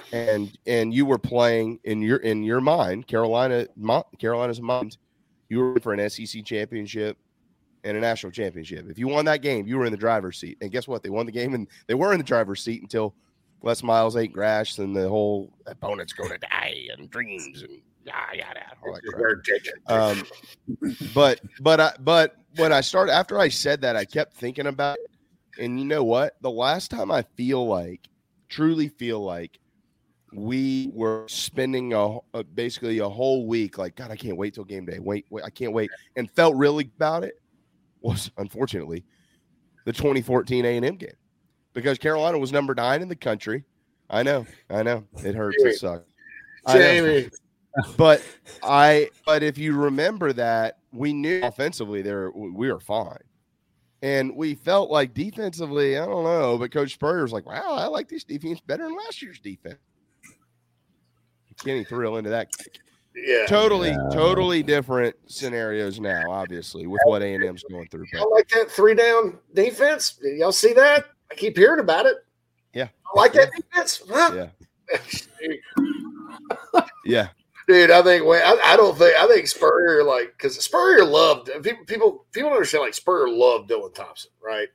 Because unlike Garcia and Connor and Savell and Blake and Smelly and Beecher and whoever else played, Dylan Thompson was the type of passer that he just salivates over. Loved him. Probably wanted to play him sometimes over Shaw, like at Missouri that year Connor came and saved the day. But I think that whole offseason, in addition to making movies with Kenny Chesney, Steve, because it was the summer of Steve. I mean, there was a documentary. Greg McElroy picked the Gamecocks to go to the playoff. And I think Spurrier spent his whole time on the practice field with Dylan Thompson. Let's just throw this ball play. Let's throw this one. Let's throw that one. Let's throw that one. Shoot. And didn't even look on the defensive side of the field. Yeah. And just listen. Webby's like, we're going to be better than last year, Coach. All right, shoot. Let's go. Come on. Let's go win it all. Yeah. That first game happened. He's like, hey, y'all like that 3-down defense? I didn't think so. Y'all like it? Well, the crazy thing was they still had good wins that year. The Georgia win, the Miami win, the Florida win. That Florida game, Carolina didn't. The Carolina Gamecock fans now that have just watched Beamer's teams play, and I'm sure Beamer's only in his second year. There's not a lot of people that just have watched Beamer's teams, but Carolina fans may get spoiled by these special teams. Carolina did not block it. Very rarely block kicks under Spurrier. Very rarely return a kick. I think when it took until Debo for them to return a kickoff for a punt for a touchdown, it was a 10-year spell. I mean, special teams were bad, but because Spurrier always had good kickers and punters, but the Beamer ball it was not. So they go to the Swamp that year and play Muschamp. It's kind of a rock throwing contest for a long time, and Gators, about to salt it away because they play pretty good defense, and then a block field goal and a block punt. That was a Muschampian loss as well. Because it was like, and then the Carolina wins the game in overtime when Dylan Thompson runs an option play and keeps it around. That was a great call, by the way. Yeah, it was a great call. There was nobody there, and I think Carolina tied it. Mike Davis fumbled it to himself, and I mean, it's just a weird game. And then of course Muschamp's fired from Florida the next day, and that set into motion a lot of things because had Carolina lost that one. If you think about it, and I don't know that Spurrier sticks through 2015 if Carolina doesn't go that year. Yeah, you're right. And totally off topic, but if you think about it, South Carolina fired Will Muschamp twice. I wonder he didn't leave any notes when he left the building. Son of a $18 million later, they got me again. They got me again. Damn, guys. You guys seen that the Muschamp bio in the Georgia program? People, it's a meme. It's like he's been deep covert, ruining 2 SEC East opponents, and returns home a hero. And it's got his like that crappy grin on his face where he's like he returned. Well, well done, boy. And about $30 million richer. Yeah, he's been in deep cover sabotage ops for the Dogs the whole time. Overcome adversity on the field. That 2014 season. I think Spurrier was just embarrassed by that defense because and honest to God, you probably sitting there looking at it in practice and moving it up and down the field, but Spurrier moved it up and down the field in practice on everybody. Right. You can ask some of the coaches because Spurrier wouldn't always call plays, right? They would practice it. They'd let GA call some, and Junior call some, and Elliott call some, and a graduate assistant call some. But then when the head ball coach started dialing them up in practice, they go right down the field. I guess in practice all day, so he probably didn't even know. He's probably well, shoot, we just go up and down the field against everybody, Yeah. And he probably didn't know. So we got a better defense than last year. Shoot, Did y'all see that Kenny Chesney movie? Yeah, Burger top 10, 11.5 point favorites. The Aggies are in town. Everybody's even about them doing yell practice, and Carolina's a double-digit favorite. Ninth in the country. McElroy goes on record and says they're going to the playoffs.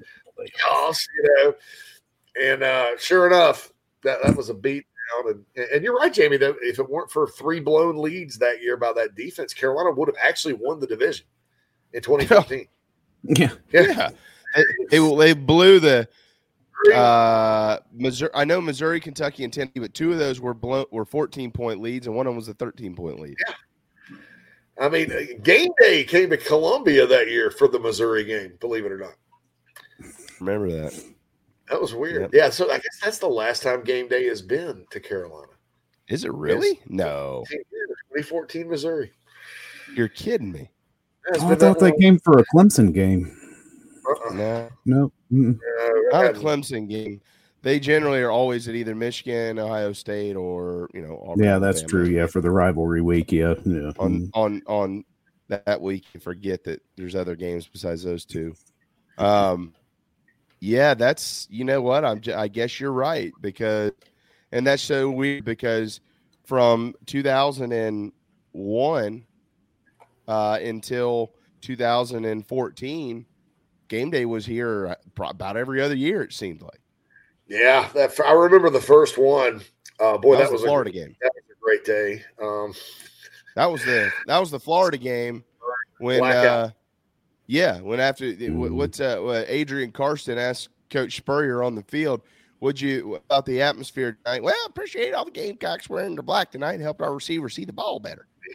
Appreciate that, Steve. He was like, I remember talking after the game too. He's like, well, we just it's a night game. We had a lot of time to think about things. So I just put them on the bus and we drove around town. We were leading that game. We were up like 14-7 or something, and then it was great 50-17. Bill Petty was the quarterback keeper first drive, and Derek Watson on a tall sweep.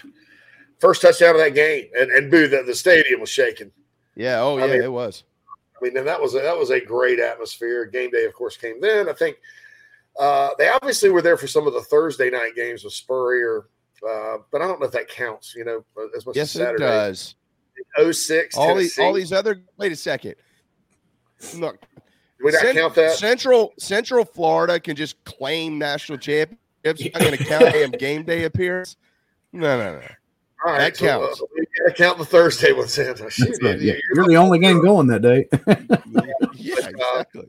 I know for Saturday they came for Tennessee, and they were the fairgrounds for Tennessee in 2006, and that caused some controversy because I guess somebody said something mean to Lee Corso. Well, Yeah. Fowler popped off about it and all that. They did not come back for Saturday until 2010 Bama. And that's when they moved it to the fairgrounds. I'm sorry, to the horseshoe.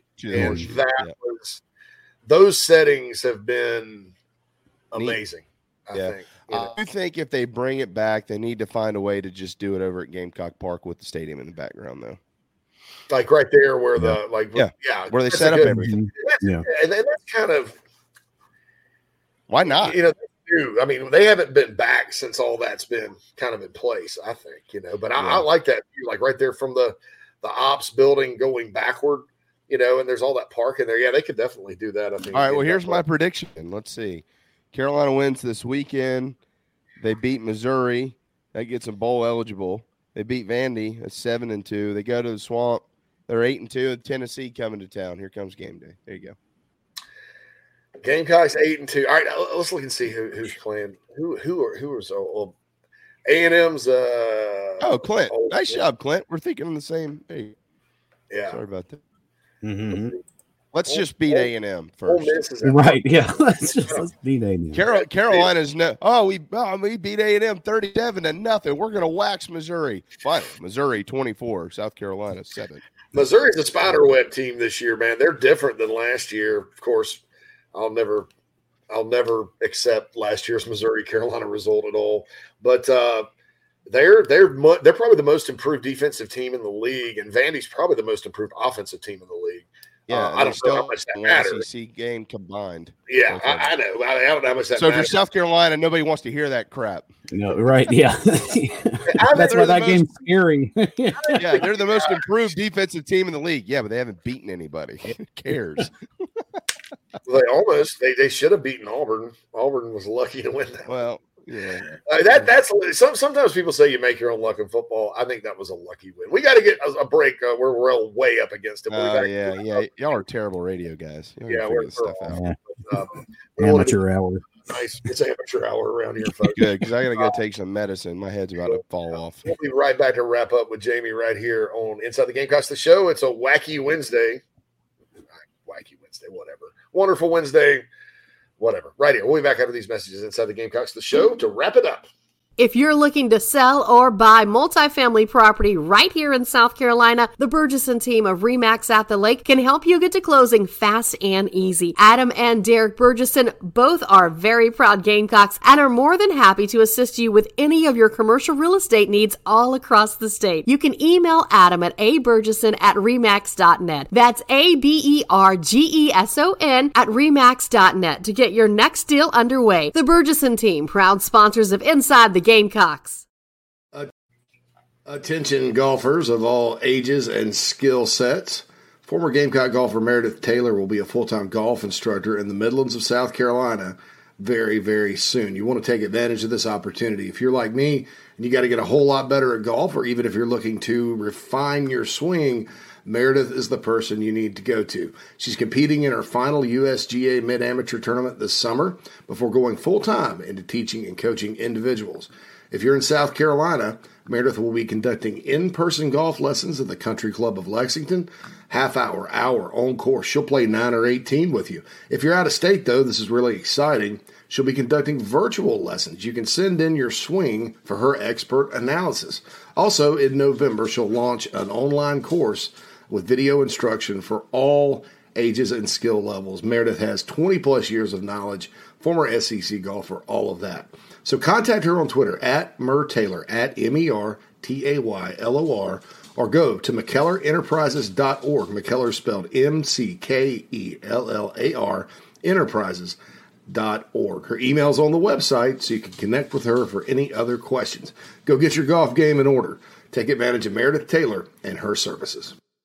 Family vacations, a new car, a new boat, all cost money, but you don't necessarily have to make more to afford any of that if you can save cash that's flying out the window now. iHelp Consulting can help you finally get the kids to Disney World, upgrade the minivan, or drop that new boat in the water next summer. Let Daniel and iHelp Consulting consult with you. No fees, just savings. You pay them a percentage of those savings. Save on essential services, credit card fees, you name it. Let them find it. These folks are incredible. iHelpConsulting.com. How can I help you? Hey folks, JC here. I've told you about Nana's Porch over and over again. They sponsor our chat box on the show. Don't take my word for it, though. I wanted you to hear from Gamecock pitcher Noah Hall about our sponsor, Nana's Porch. Nana'sPorch.com. Go there. Food truck, catering, whatever you need. Take it away, Noah. What's up, Gamecock fans? This is pitcher Noah Hall. If you want some delicious food for your event, I suggest visiting Nana'sPorch.com today to find out what they all have to offer. It's really good Southern cuisine based out of Charlotte, my hometown. I hope you guys go check it out. Go Cox and go Nana's. Hey, man, are you sick and tired of your business computer guy? Yes, he takes forever to call me back and doesn't always respond to the requests. Yeah, same here. I'm paying him good money. I constantly have issues, and I'm worried he's not backing up my network and securing it properly. Oh, I feel that, man. My head hurts, but I have a good lead on a good idea. I'm calling your boy Matthew Odom today from Heritage Digital. Heritage Digital is an IT firm that specializes in making sure your IT network runs like a dream. If you have 1 or 500 employees, it doesn't matter. They do it all for one monthly fee and have clients from South Carolina all the way to California. Yeah, I heard that monthly fee's low too, so I don't know why I didn't even think of that. Do you have 843-699-1001 as Matt's contact number? Yeah, man, I sure do that. Or you can go to heritagedigital.com. Man, I hear they do a no-cost assessment. Boy, this will help me. Yeah, I bet. I'm getting on that and encouraging everyone else to do the same. Heritage Digital, 843-699-1001 or heritagedigital.com, a proud sponsor of Inside the Gamecocks, the show. What's up? This is Jaheim Bell with the Gamecocks, and you're now listening to Inside the Gamecocks show with JC and Phil. Welcome back to Inside the Gamecocks, everybody. Just remember, the second hour of the show is sponsored to you by the Burgesson team at Remax at the Lake. Get in touch with Adam or Derek at A. Burgesson, that's BERGESON, at Remax.net for your commercial real estate needs. We're, of course, joined by Jamie Bradford on the McKellar Enterprises guest line, as we normally are on Wednesday. You know, Jamie, I was thinking about the season this year, the way it's really kind of unfolding in front of us, right? So we had the first 3 games. All right, first 3 games. You go 1 and 2. Get your 2 get-right games, right? And then the next 3 games all line up as monkeys on your back that you've been trying to get off, you know, and write these series. I think Vegas is giving you that show me line this week home against this A&M team. And then, of course, you win that game, you get that monkey off your back, and you get a trophy out of it. And then you got this Missouri team, which is one that's really been a thorn in your side. And there's another trophy awarded to that one that we haven't seen in a while. The Bonham Trophy. Yeah, well, yeah, that's this week. What do they call the the Mayor's Columbia Cup? Yeah. And then you get Vandy, and then you get the traditional Orange Crush. So this is an interesting season. I know. Yeah, but we were done with that.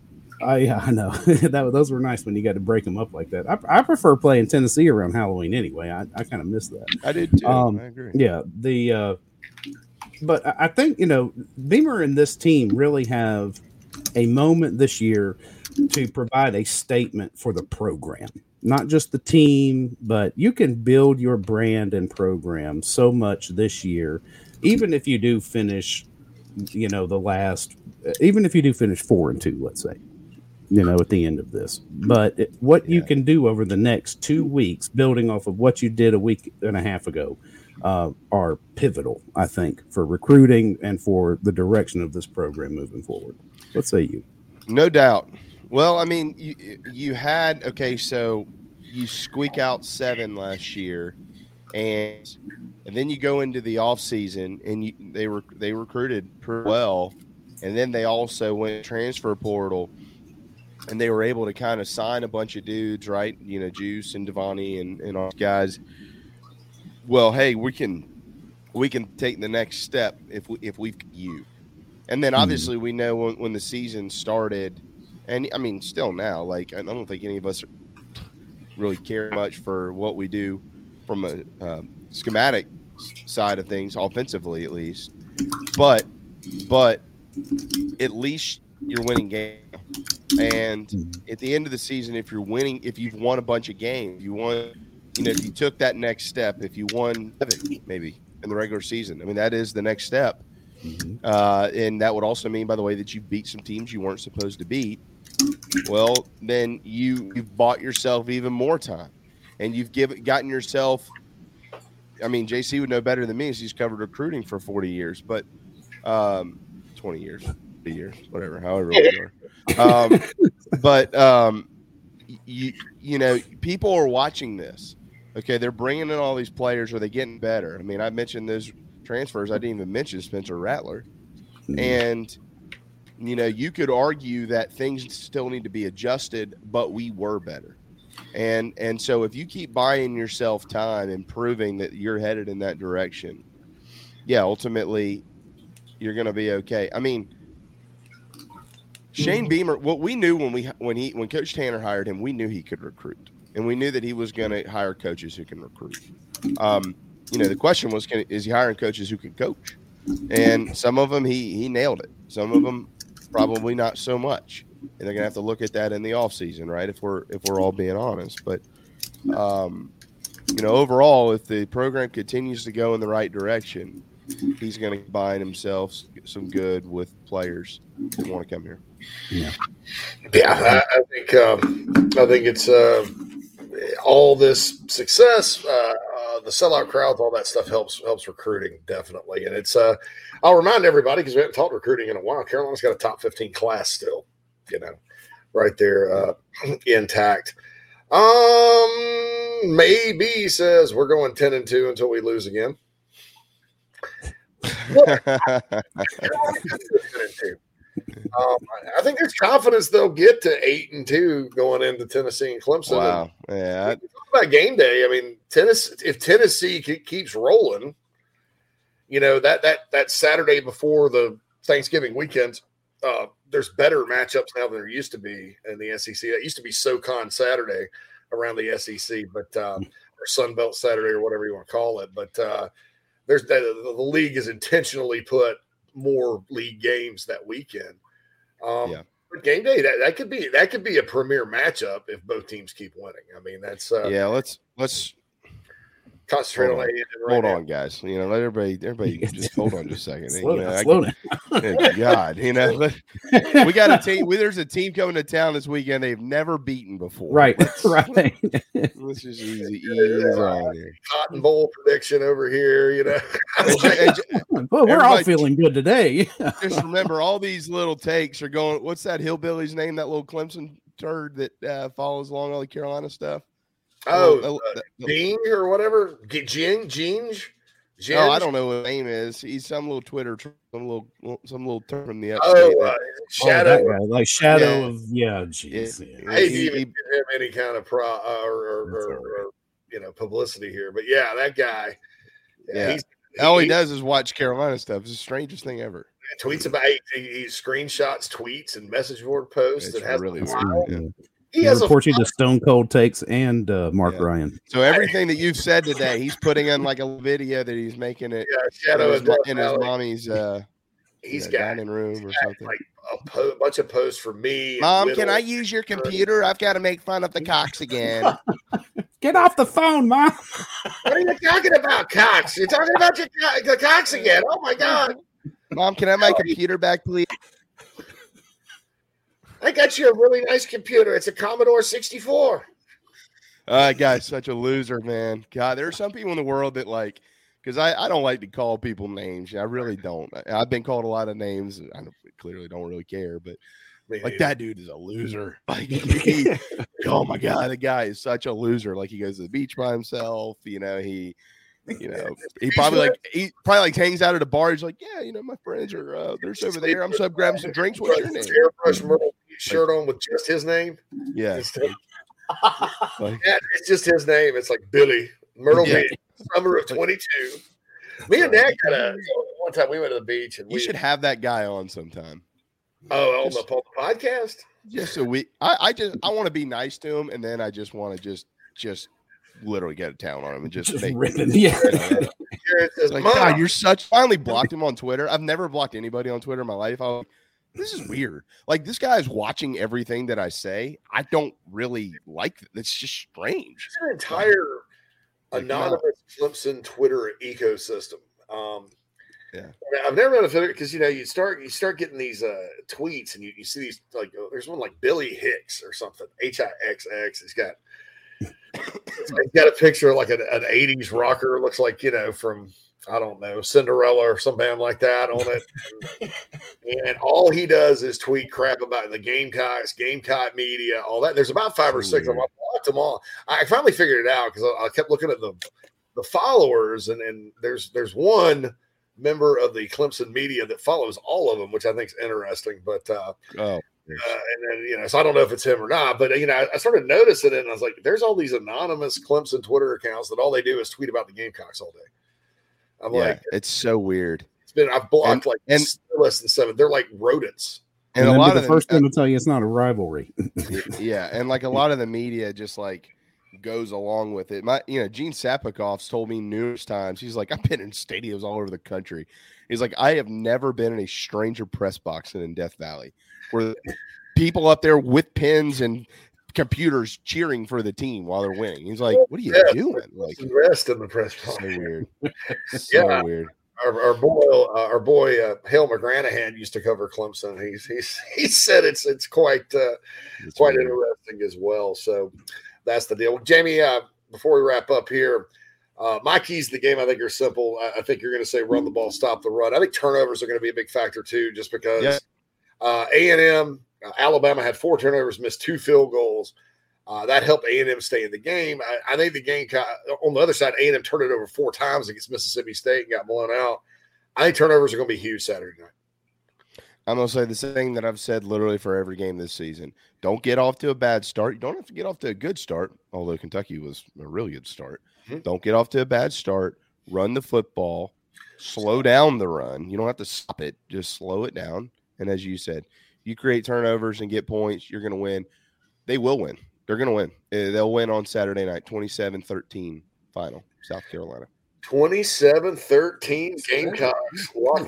It's going to be a magical night at Williams-Bright. And I think that the same thing will happen in Kentucky. They will probably leave some points on the board somewhere. Yeah. 27-13. Same kind of thing. All right, Jamie, we appreciate your chat today. This was fun. This was a fun good day. Yeah. Chat today. I enjoyed this.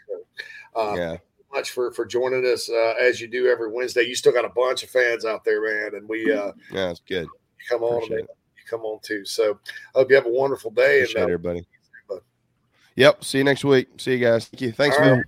Yes, sir. Mark says if he starts creating anonymous Gamecock accounts to install the Clemson sports accounts, shoot me in the face. Yeah, I know. I don't have time, man. I don't either. I don't have time. Well, my only concern about that guy is I don't want to cross him because he probably lives up here in the upcountry. Yeah, he's a little too close to home for me. TR resident or something, TR. Welcome to TR. We know some people who live over there, don't we, Phil? Yeah, we do. I've got family up in TR, man. I love it up there. TR, yeah, it's pretty. It's pretty country, really. It's getting kind of bougie though in town. That's good. Oh, the downtown area, yeah, with the train and all that. Yeah, I've been there before. I think the last time I went there was about 5 or 6 years ago when I was living in Greenville. But anyway, we're out of time. Home of the Devil Dogs, by the way. TR Devil Dogs. That's right. Devil's Rest. Woo, go TR. Anyway, for Phil Mullinax, JC Sherbert, thanks to Jeff Tarpley and Jamie Bradford for joining us today. Don't forget, this is up in podcast format right here quickly soon. Back tomorrow. Who we got tomorrow? Chris Phillips and we got Chris Phillips and SEC Mike. SEC Mike back on the show, and then of course on Friday we'll get your predictions. Wrap up all our pre-game deals with the Aggies and Gamecocks on Saturday night. All right, folks. Thanks for joining us. We'll be back tomorrow right here on Inside the Gamecocks, the show.